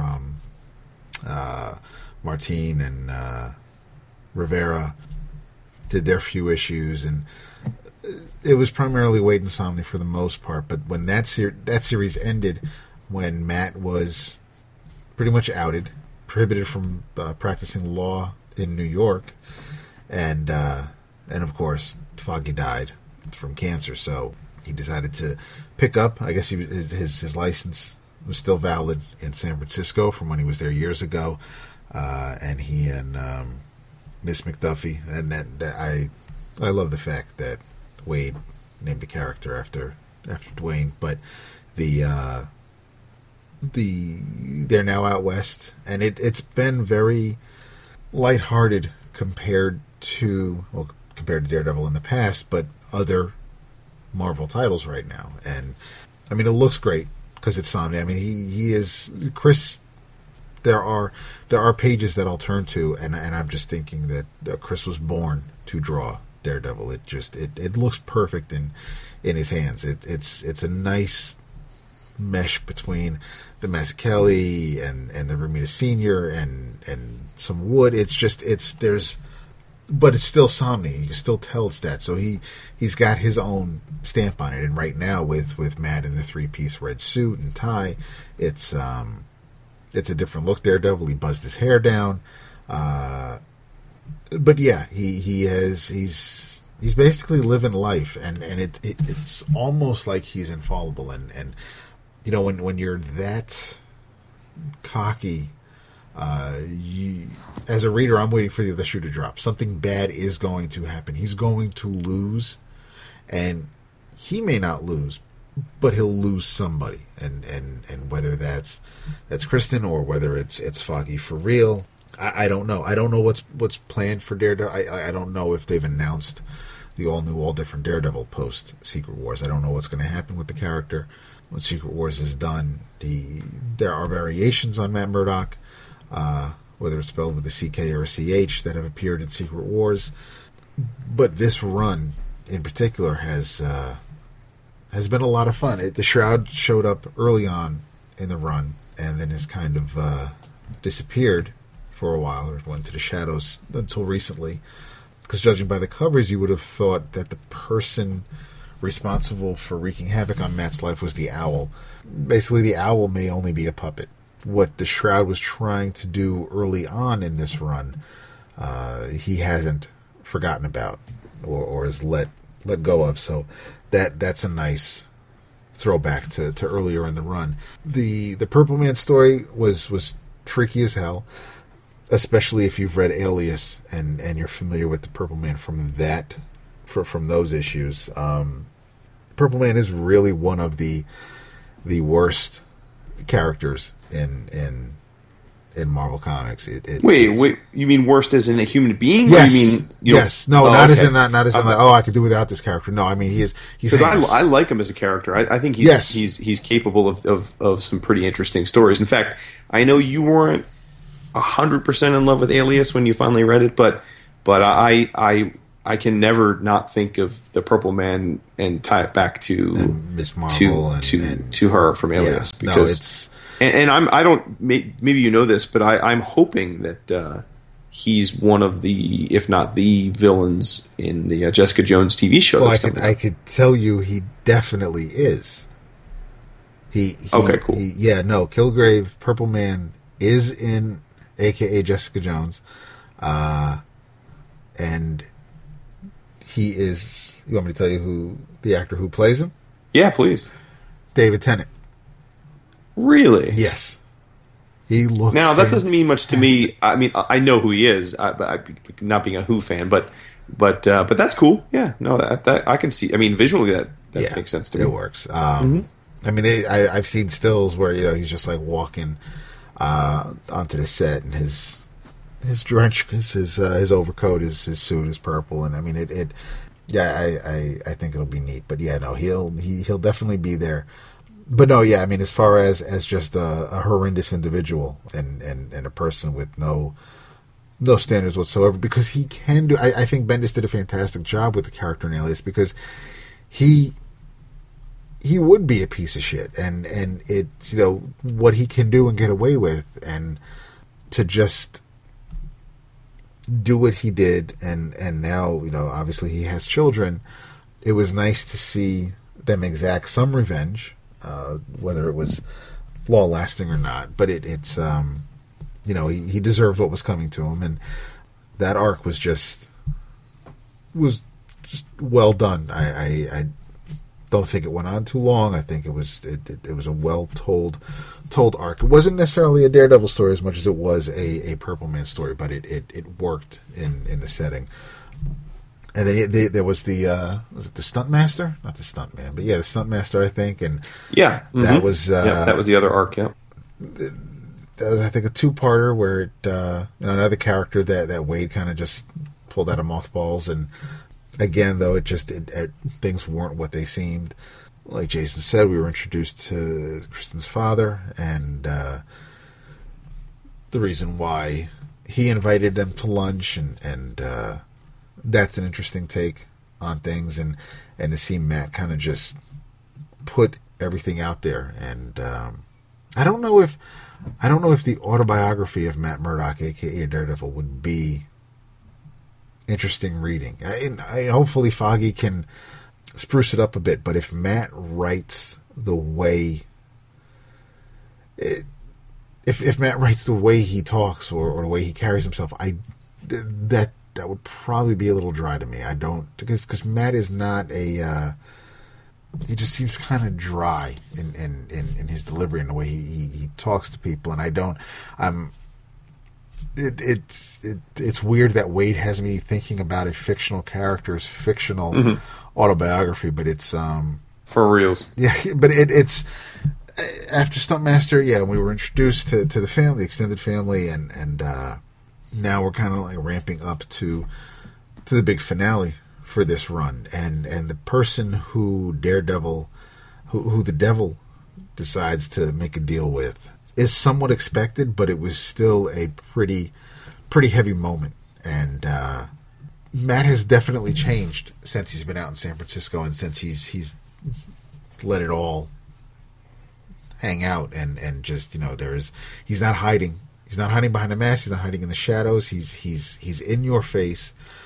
You can't miss him. It's very easy to find, and he because of what is going on and what could happen to the people that are close to him, his patience is wearing very thin, and he has a conversation with someone, and the conversation is interrupted, and his reaction it was all a ploy because he was trying to get information, but his reaction to the interruption was a bit extreme, and well, at least as far as Daredevil goes, it all worked out in the setting that it was told in, but Waid is definitely leaving his mark on the character, and it's, I think, Waid's Daredevil will likely be up there with Miller's, with Nocenti's,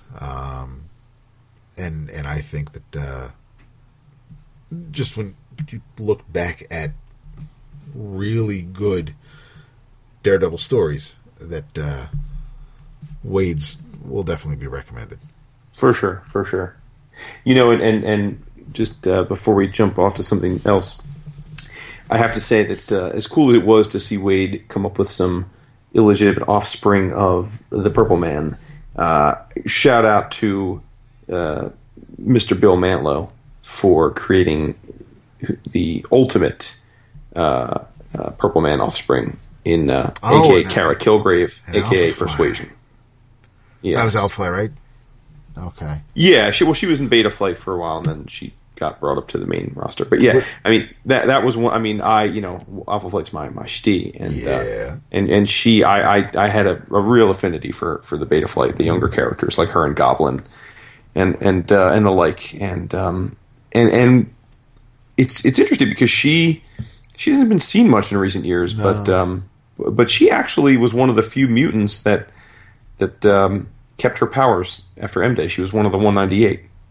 Oh, okay. So I'd like to see her. I think it'd be fun to have her back in some capacity. Was her first appearance the Jim Lee issues, or did he just get to draw her later on? No, her first appearance was drawn by David Ross. Wow. Okay, going way back. Yeah, I like it. Yeah, 1986. Okay. Wow. Mm-hmm. Shit. The first run of Alpha Flight, but after Byrne left. Yeah. 41. Yeah. Mm-hmm. Oh, it was that early? Yeah. Okay. Well, again, she was in the background. She was part of Beta Flight, just right. the kind of the young crew in training, and then and it was like her and Goblin, and there was a Pathway, and who else? Witchfire. So yeah, there were a bunch. It was awesome. Do you want to get into Punisher or Moon Knight? Sure. But I mean, Punisher, I essentially read the whole series. I only read that first issue, and you already touched on Mitch Gerard's art. I think he's a perfect artist for this series. It really does suit him perfectly. And when we were at Heroes, Mitch's contribution to the art auction was a pretty kick-ass. Yeah, it was extremely Punisher kick-ass commission that I bid on for a little bit, but it got past me, as most things did.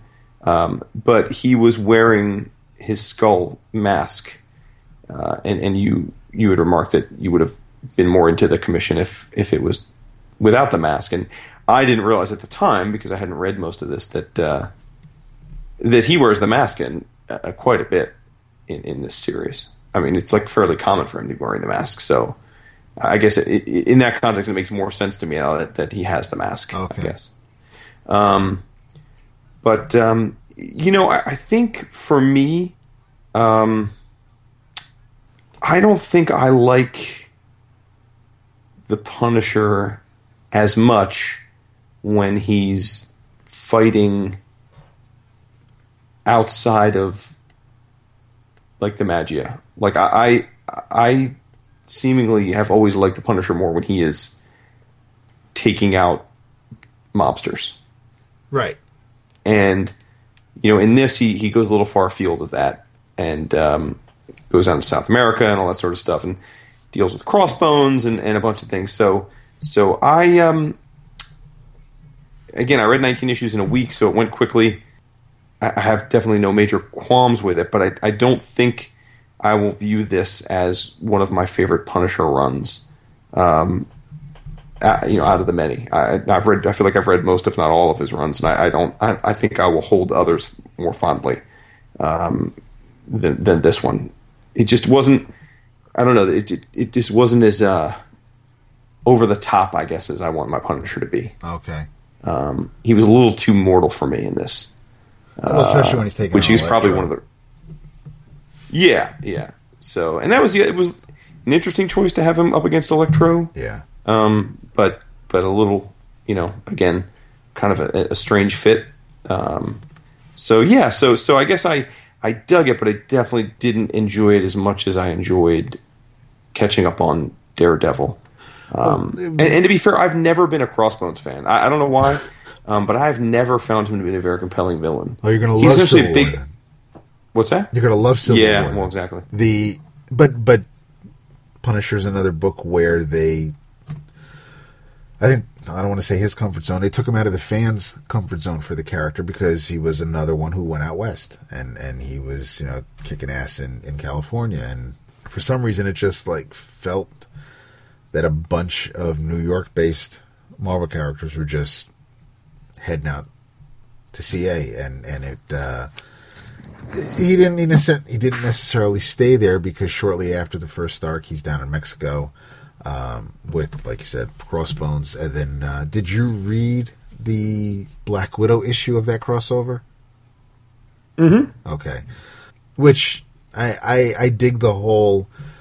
This character's book is from his point of view. This character's book is from her point of view, and then you see where they end up meeting. I like that, and I thought that they both told enough of a story on their own where you could have read just one and been fine.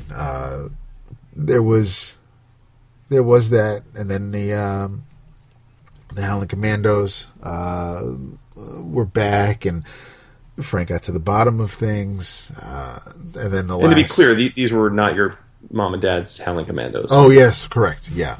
I mean, these are essentially a Black Ops Delta Force type of team that's totally off the books.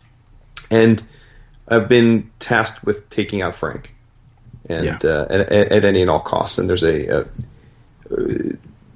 was nice to see that team comprised of not just men, but also a very capable woman. Yes. And in fact, one of the things I will say about this series is that women are front and center throughout it in terms of both Frank's not just allies, but his nemesis. Yeah. And in particular, I think probably the strongest part of this run was the character arc of the LA-based woman that, I guess I don't know if we should spoil, but that. Yeah, she has her ups and downs. Yeah, ends up being a thorn in Frank's side, quite literally. And Lutz, but yeah, it's it was a. I read them as they were coming out, and you just read a whole bunch, so I don't know if her arc made sense or if it didn't seem so extreme or out of left field when reading it, and the way you did. I had to think back from the earlier issues, and then when she was in prison and how she ended up the way she did, it didn't. It didn't sing so true to me, but it probably does make sense based on her story. It probably makes more sense when you do read them back to back to back. Yeah, it made sense to me. Okay. So that's I didn't want to see her change, but it's for the purpose of the story and what she went through. It probably made the most sense. So but it's also one of those things where I guess Frank isn't going to get to exact revenge. I mean, we still have an issue, so we'll see, but I doubt it. She may get away with the things she's done. The issue 18 or 19 was takes place moments after or during Secret Wars #1. In Secret Wars #1, one of the scenes we see while the heroes are trying to keep the incursion at bay, Frank walks into a bar where a bunch of his old, in air quotes, friends are hanging out, like Bullseye, like Kingpin, folks like that. And they're all hanging out and watching the world burn. Frank figures it's the best time to just tie up some loose ends.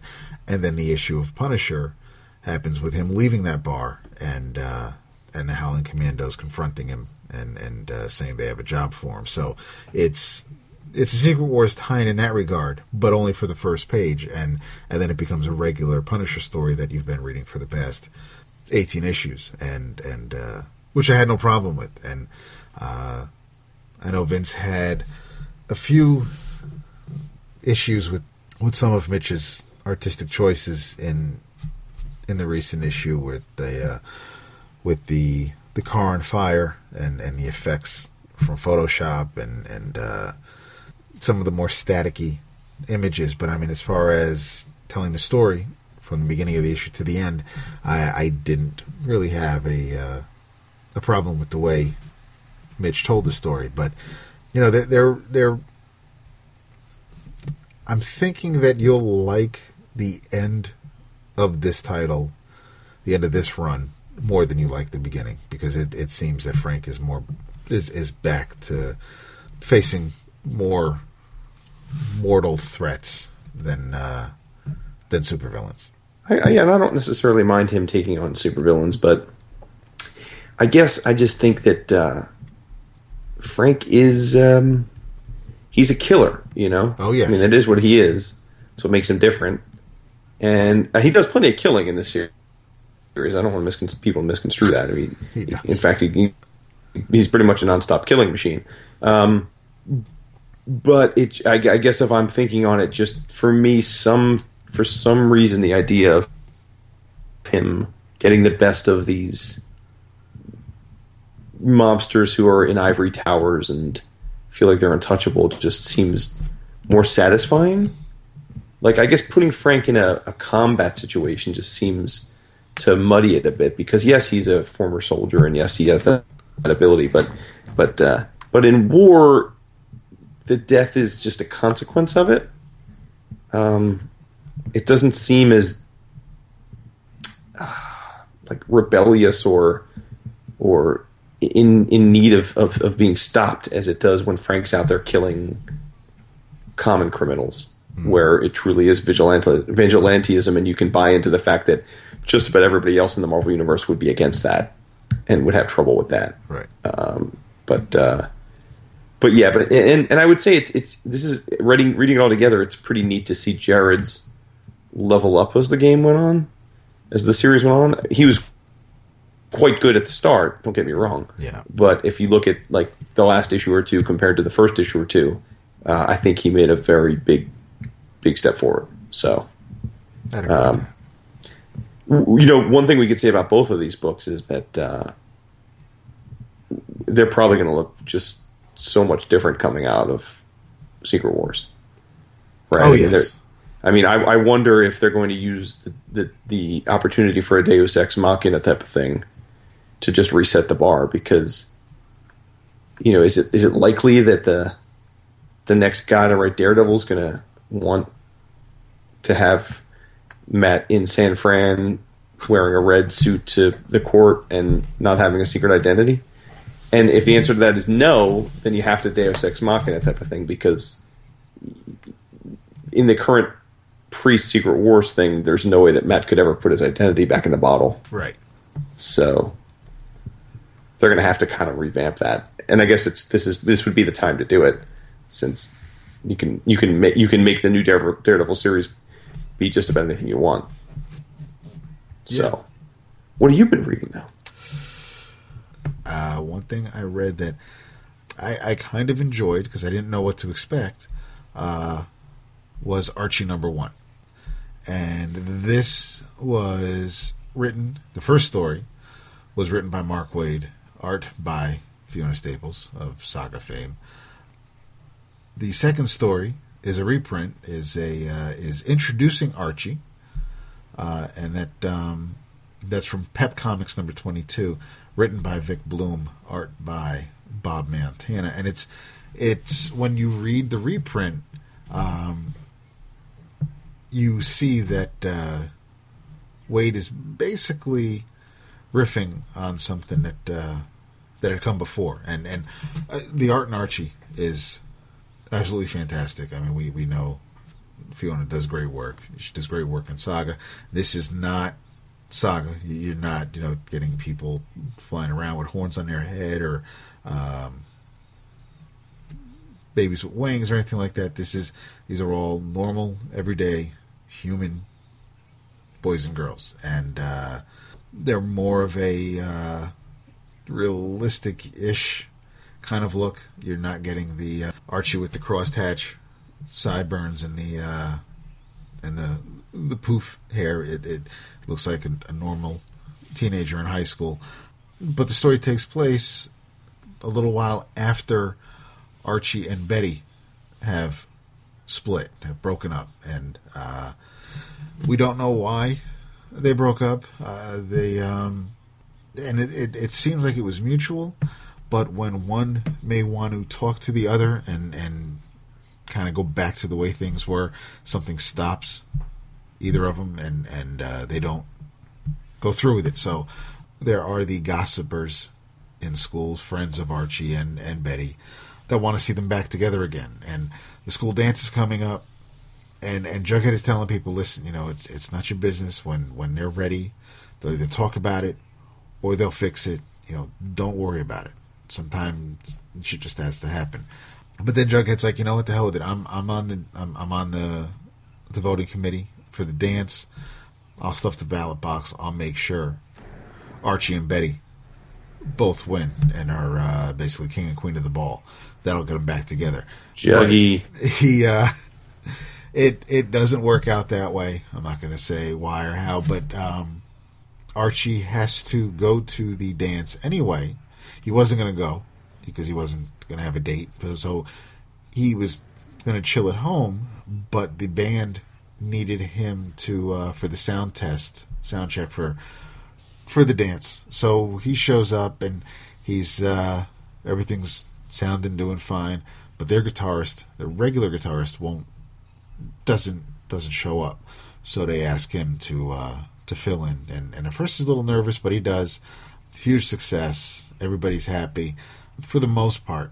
But the end of the story is Archie's walking down the street and he's passing a billboard that basically says, coming soon, another lodge development or shopping mall or something to that effect. But I was just focused on Archie walking past this huge image of the Elder Lodge's face, and that's, I'm guessing, where we will be introduced to Veronica when the lodges come to town. Veronica. That's when Archie will see Ronnie, and I guess that's when the love triangle begins anew. But it's strictly, this is the jumping on point for fans of Archie, or if you're interested about Archie, or you thought Archie looked too cartoony, or you thought it was just silly. I mean, the physics are more realistic. Like when someone hot walks by, no one's going to be jumping up in the air with their knees going past their ears like Reggie can do, or getting all stiff and falling down. And it's more of a Is Kevin Kelly in this? I do believe he's one of the gossipers. So yeah, I mean you pretty much have or Kevin Keller. Kevin Keller is here. Keller, yeah, you have there's Archie, there's Archie's pop, there's Betty, Dilton, Jughead, Kevin, Reggie, Mr. Weatherby is there for the to MC the dance. So it's introduces the characters, introduces the players, lets you just know where everybody stands, where we're going, and we'll see what happens from here on out. I don't know if the following issues will have a reprint. I don't know if there'll be a full 20 or so page story from here on out. But I thought it looked great. Wade isn't one that necessarily comes to mind when I think about Archie, but he's treating these characters with respect. He's not screwing around with things or making one of them a serial killer or an online stalker. Everybody's familiar if you've been reading Archie, but easily accessible. I'd recommend it. What's I can't wait to read it. I think it'll be in my shipment. Awesome. When did it come out? Last week or this week? 2 weeks ago. It wasn't this week. It was either last week or the week before. Okay, so it's actually in my last shipment. I just haven't unwrapped the bags yet. Okay. I think you'll dig it. I don't know what cover you got. And I mean, there were some covers that were absolutely phenomenal. And Tom over at Bergen Street Comics, he wrote a blog post where he told a story with each of the covers, and it's a fantastic read. Michelle Fife was actually linked to it on Facebook. That's where I saw it, and it's a fantastic. Oh, nice. Yeah, it's great stuff. I'm hoping to get Renee to read it because she is an Archie fan, and I'll get her take on it. But no, I know some people probably had a problem with the price point, especially with.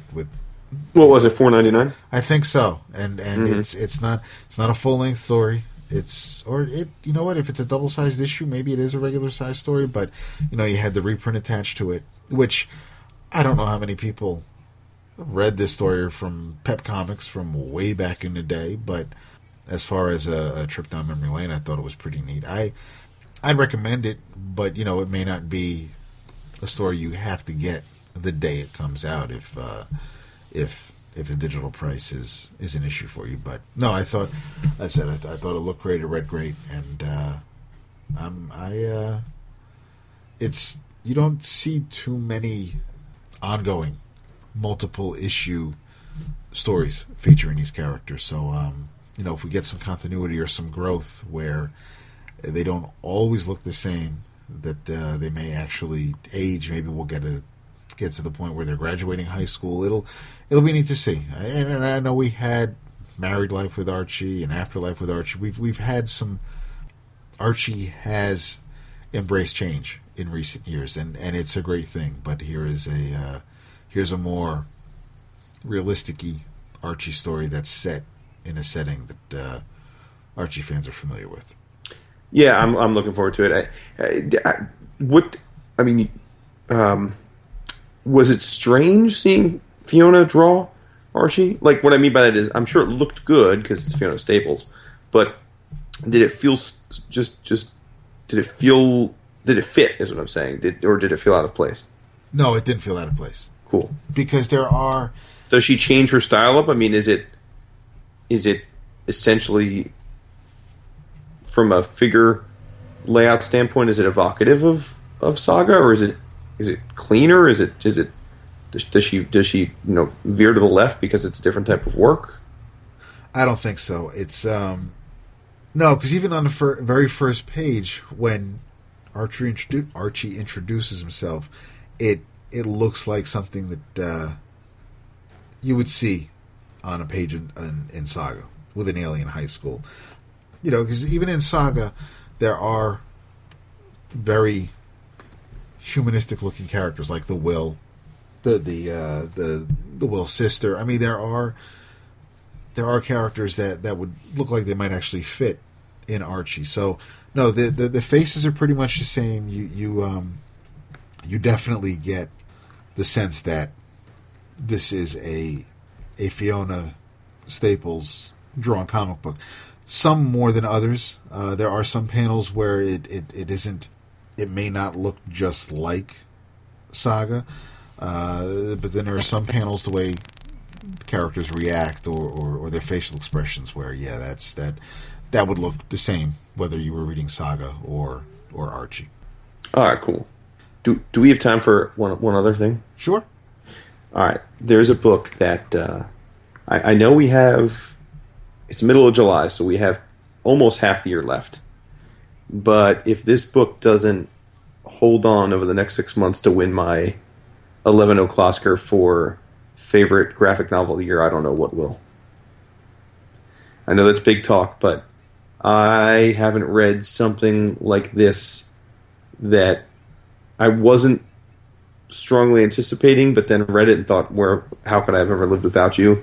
Probably the last time I remember this happening was the Pinocchio book 2 years ago, where I bought it somewhat on a whim and then fell in love with it and felt the need to scream to the heavens that other people needed to check it out. I so actually this started book, reading Pinocchio not too long ago. I finally nice. cracked it open and started reading it. attaboy. Yeah. Is the fact that you're still reading it after whenever you cracked it open mean you're not enjoying it? No, I wanted to see if I needed to put it on a shelf where I'll just get to it whenever, or if I need to keep it closer so that when I have a chance, I can sit down and read it, and it actually moved closer to the bed so that as soon as I have an opening, I'm going to really dig in. All right, good. This book is probably a bit higher profile than that book because of the publisher. It's by Dark Horse, and it's a reprint actually of a European work from a few years ago. It's by David Rubin, and it is The Hero, Book 1. So I ordered this book essentially sight unseen because I loved what I saw of Rubin in The Rise of Aurora West. He's the artist he's the guy that's not Paul Pope, in other words. Like, Paul Pope is doing his series, and then Paul Pope is drawing Battling Boy, and then he's alternating Battling Boy stories with Aurora West stories, in which case he's writing it, but then David Rubin is drawing it. And so we talked about Aurora West at the time, and Rubin is a Spanish artist, and he is of that camp that I would say is arguably the best type of art for me in comics. He's the love child, visually he's the love child of Paul Pope and Jeff Smith. And I don't know, that's like pairing, like Giselle Bundchen with Beckham or something. Like, you know what I mean? Like, genetically. Like, it's like that is a great combination, right? So his artwork is just absolutely off the charts gorgeous. And this is a story of Heracles. It's his interpretation of the classic Heracles myth, but it's done in such a wonderful way. This would fit. You guys were kind of lamenting the direction that heavy metal's gone in, or is heading in with Grant, and whether they can recapture the magic. And when heavy metal is at its best, and Metal Hurlant and all that sort of stuff, I think, again, you think of guys like Mobius, right, and Jodorowsky. This, from a storytelling standpoint and a setting standpoint, fits right in with that. For the most part, it's a interpretation of the Heracles myth that we're already familiar with, but it's intertwined visually with these really interesting choices. For example, Hercules will often be on a walkie-talkie or a cell phone talking back to the people back in his kingdom. There'll be helicopters in the air reporting on things. There will be Hercules and a buddy go on a joyride in motorcycles at one point.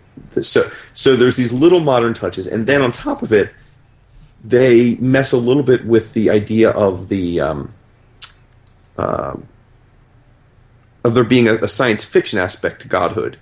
So the book starts, as in classic Greek mythology, with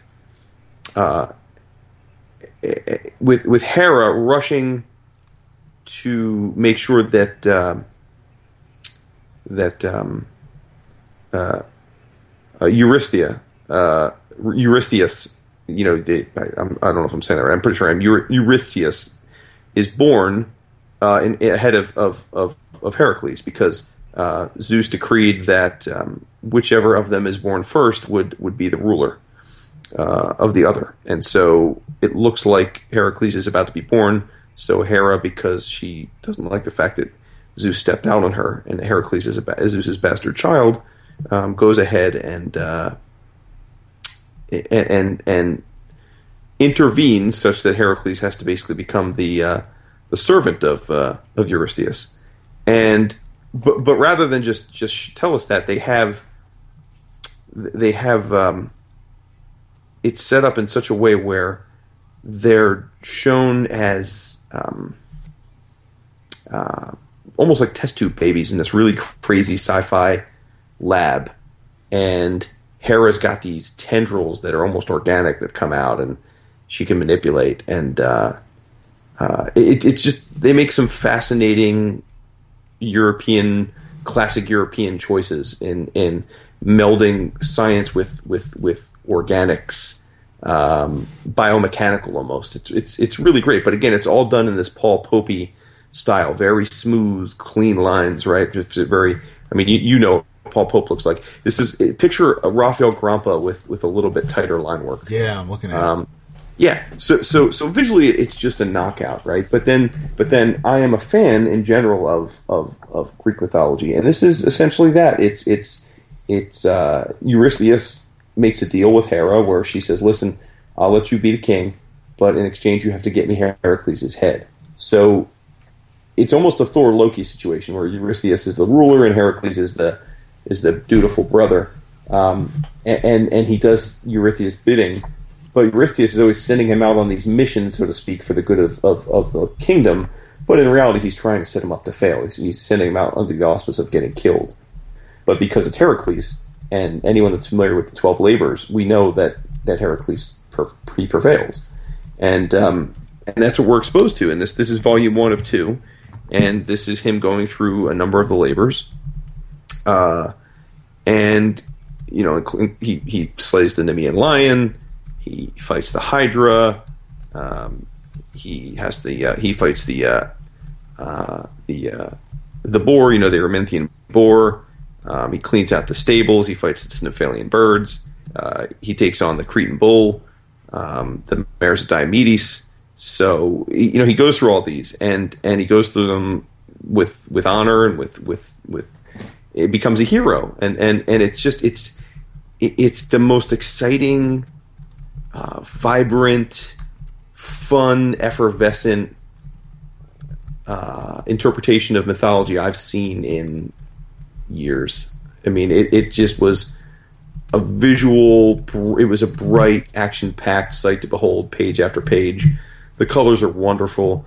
The way that he chose to draw all the different labors is just fantastic. And I was legitimately sad to get to the end and realize that it's only half of the story, and that the good news is, since this work was put out a number of years ago in Spain, so the second volume is coming out, I think, by the end of this year here in the States. So I won't have to wait that long. But man, oh man, let me tell you something. If you're at all a fan of Greek mythology, you have to get this book. You absolutely have to. It's the most fun take on mythology in years. It's just absolutely awesome. I loved every page of this thing, and I just can't recommend it more. Dark Horse did a wonderful job. It's a hardcover with awesome spot varnish on the cover, and it's a little bit smaller than a regular size comic. It's more, but a little bit larger than a digest size. Yeah, this says 6x9. Yeah, there you go. And it's 280 pages, so you definitely get your money's worth. And it's phenomenally well done, and it's a little bit naughty at places. And they do some interesting choices. Like at one point, Heracles is having a fever dream where he ends up fighting a bunch of Supermen, like actual Superman, like DC Superman. There's another scene where you see the Justice League drawn. You know, and again, I don't know if they're violating IP here or what. I don't know how that works, but they're there. Diana in this is Heracles' teacher and lover. She takes his virginity, and then when he comes to see her later on to do one of the labors, Diana is his conduit to the Amazons, and she's drawn to look like Wonder Woman. But like they're doing the nasty. Eurystheus is seen like absolutely doing, you know, crazy things sexually to one of his concubines or whatever, and they draw this crazy like mechanical strap-on dildo over him, like that he's using for her. And then in the midst of it, Hera pops in because she's pissed because he hasn't made good on his promise, and yanks the thing off, and he's got this little ding dong, and he's all like trying to cover it up. It's just funny. It's really very European. It's very Metal Hurlan. It's just wonderful. It is, as you can imagine from my description in the last minute or so, it's an adult book. It's not something I would give to the kids. I mean, my kids love Greek mythology, but this would be inappropriate for them. But man, oh man, this is a tour de force. This David Rubin, he's a master. He is an absolute master. You should see, Dap, there's a page where Diana is giving Heracles her magic lasso, and she's telling him how, it can get people to tell the truth and stuff, and then she's like, it has other uses as well. I'll demonstrate. And then basically the lasso becomes like a sex aid and ties them up into a 69. It's crazy. It's like this bonker stuff. It's just awesome. I mean, the choices he makes in terms of the way he draws the beasts and the way that he draws some of the royalty, it's just, every page is just jaw-dropping. I can't, as you can hear, I can't say enough about this book. It's awesome. so good.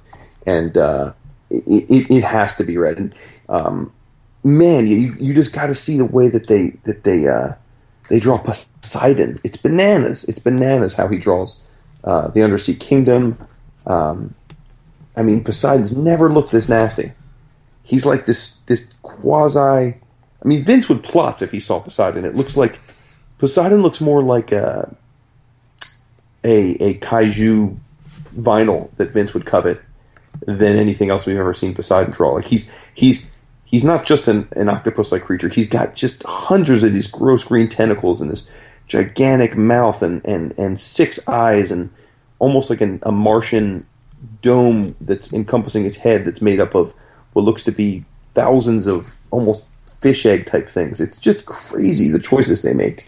And I thought every one was just a home run. So David Rubin is the man of the hour, and y'all just got to get this book. I'm telling you, The Hero, Book 1 by Dark Horse. You have to get this book if you have any interest in mythology. It's just phenomenal. Sounds like if you have any sense, you will get this book. Yeah, well, and again, I don't, it's like, is there such a thing as someone who doesn't like Paul Pope's artwork? Is there such a thing as someone who doesn't like Jeff Smith's artwork? Because if you love Paul Pope and you love Jeff Smith, I'm telling you right now, this dude's art is the amalgamation of those two. This isn't a case where I'm saying his art is evocative of theirs, but on a lower level. It's like right there. It's if you overlaid a Venn diagram of what makes those two great, in the center would be Rubin's art. He's that good. Awesome. So get with this with the quickness and be prepared to hear me gushing about this again in about 6 months. Yes, sir. Dude, the magic lasso is a tool for 69ing. It's unheard of. Oh, I need this book. It's unheard of.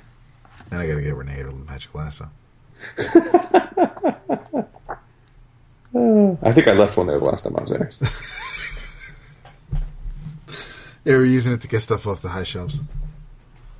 I'm tall, bro. I get stuff off. I know, that's why we needed something when you left.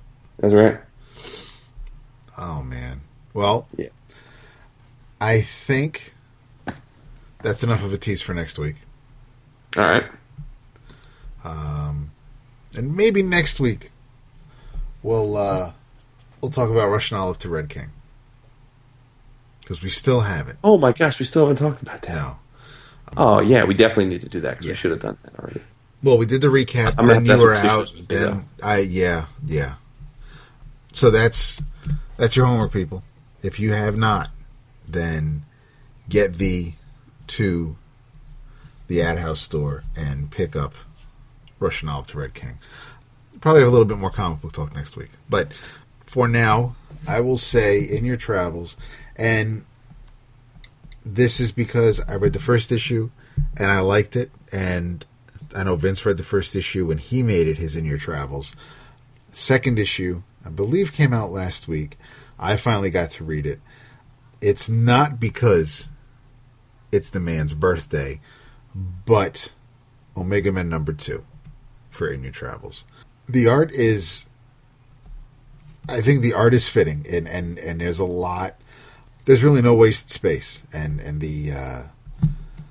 The art, I want to make sure I get the name right. It's Barnaby Bagenda, and it just looks fantastic. The writer, of course, is Tom King, and yeah, I mean, I'm having fun with this.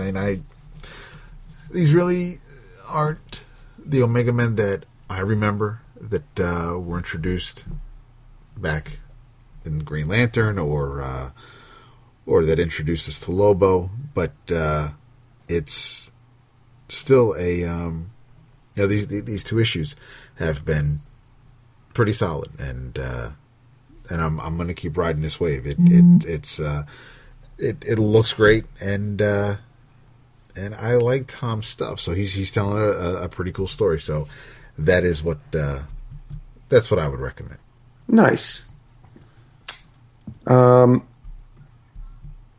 can get with that. Let's see. In Your Travels, and happy birthday, Tom. By the way, he's on a roll. He's got books at DC, DC Vertigo, and Marvel now. Yep, it's pretty awesome. Let's see. In Your Travels, read. What do I want people to read that we haven't talked about? Read Where Monsters Dwell. Good one. I didn't read the third issue written yet. by Garth Ennis. Me neither. I'm going to read it probably after we sign off. Especially with that Frank Cho Shanna cover. Where Monsters Dwell. Written by Garth Ennis. Drawn by... Interiors by Russ Braun. Covers by Frank Cho. And I believe the colorist is it Domo Almara? Yeah, I think so. Phantom Eagle, Ken Kaufman, but he's a jerk. He's a big fat jerk. Dick. And this is a sexy, funny romp of a comic that is unusual for Marvel proper. It's a perfect example of why I think Battle World is thus far a success, because they really are letting these creators do what they feel like doing without so much of a concern about how it fits into the grander narrative. So kudos to these guys. And like you said, we got the third issue sitting here waiting for us to read, but I really enjoyed the first two quite a bit, and it's one of my pleasant surprises of the bunch. So check that out, y'all. And don't forget our amazing, wonderful, loyal sponsor, Discount Comic Book Service, where you can get the proverbial Wumba discounts. And I pulled a Vince here. I actually have the discounts handy now. I did not at the beginning of the show, but I do now.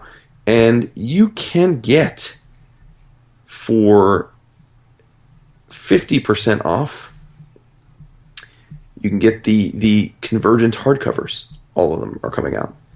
You can also, we talk about their bundles. They have an incredible number of bundles this month. There are 3 different DC bundles. There's the DC Returning Series bundle, which will consist of 25 different issues. So for 25 issues of DC's Returning Post-Convergence series, $44. Wow. Less than $2 an issue. Then they've got a new series bundles. I'm not sure if there's a specific reason why they segment them as they do, but again, they're both 50% off cover price for these bundles. Not if you're more of a Marvel guy, you can get the Secret Wars bundle, which is 31 Secret Wars titles, inclusive of Secret Wars number 7. I've been getting that bundle every month. It's been a lifesaver. That is also 50% off. So for 31 comics, it'll cost you $63. It's awesomeness. You've got Deadpool versus Thanos number 1, 50% off, $1.99. I'm definitely intrigued by that. You've got a bunch of the new series coming out in trade, and a book that that we've talked about in years, but it's nice to see, and I'm wondering if there's something to this being reprinted right now, and that is Damage Control, the complete collection. You can get the complete run of Damage Control for $17.50, which that was a fun little series back when they were putting it out. So I dug that a lot. For people that don't know, Damage Control is essentially a Marvel Universe corporation that specializes in cleaning up after superheroes' messes. So if you ever wonder, after there's a big battle between the Fantastic Four and the Mole Man in the middle of Manhattan, who cleans up the streets and fixes them, who fixes all the storefronts that get destroyed, Damage Control. They're the ones. So it's a comedy book. I assume you were a fan of Damage Control, right? Oh, yes. Yeah, absolutely. Dwayne McDuffie and I believe Ernie Cohen. Yes. And of course, I would not be doing my best Vince impersonation if I didn't also mention that there is the monthly Valiant bundle, where you can get all 8 Valiant issues for 50% off, including Ninjak number 7, Book of Death number 3, Ivar the Time Walker number 9, Exo Manowar number 40, Bloodshot Reborn number 6, and what am I forgetting? Rye number 10, Imperium number 8, and Unity number 22. So all good stuff right there. And the first trade of Ninjak is available also for 50% off. And I will be getting that because I have not read any Ninjak yet. So pretty stoked for that. Nice. And did you know that Gabe Hardman did a cover for Aliens versus Vampirella number 1? How about that? That is interesting. And if you're on DAP's Archie kick, Jughead number 1 is coming out. That's right. For 50% off. For $1.99. So lots of choices. I think as I look here, there are more than almost looks like more than 100 items this month that are at least 50% off. It's incredible. That is. So there you go. Discount Comic Book Service. We thank them profusely, and we thank y'all. And where can they find us, David, if they haven't gotten enough of us over the last 3 hours? Oh man, individually they can find us on Twitter at David A. Price, at JJAYB Wood, and now that he got his login issues fixed, at Vince Vaughn. Not that he posts on Twitter. It's basically just stuff he posts on Facebook that didn't make their way on Twitter. But we are also on Facebook. We are our own pages and the 11 O'Clock Comics Facebook group page, and of course the forum, 11o'clockcomics.com, and that's pretty much it. If you feel like it, maybe not reference to this episode, but you can leave us an iTunes review. You can find us on Stitcher. You can find us on Libsyn. We're everywhere. Everywhere. Airy. So yeah. Right. So any problems with this episode? Any compliments or complaints? Let us know. Stop by any of those places, and let's hear them, and we'll just tell you to blame Vince. It's true. Ooh, and Atari Force is coming back too. We didn't talk about that. Can't wait for that. Oh, dude, it's just it's gonna be great. Literally can't. We're gonna do a deep dive on that when it comes back out. For reals. Yeah. No diggity. Because folks don't even know. No, they but they need to know. The Garcia Lopez art. Dart was, forget it. The things I wanted to do to Dart, they were just... Oh, yeah. For reals. My boy with the mullet, and Dad, and what a... Man, good times. Good times indeed. Yeah. Going out on a high note.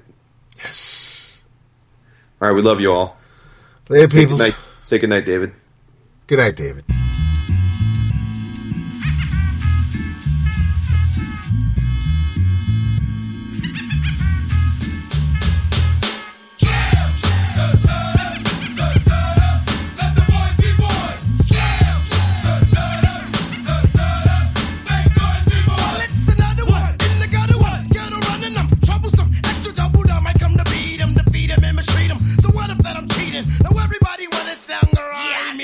I'ma show you how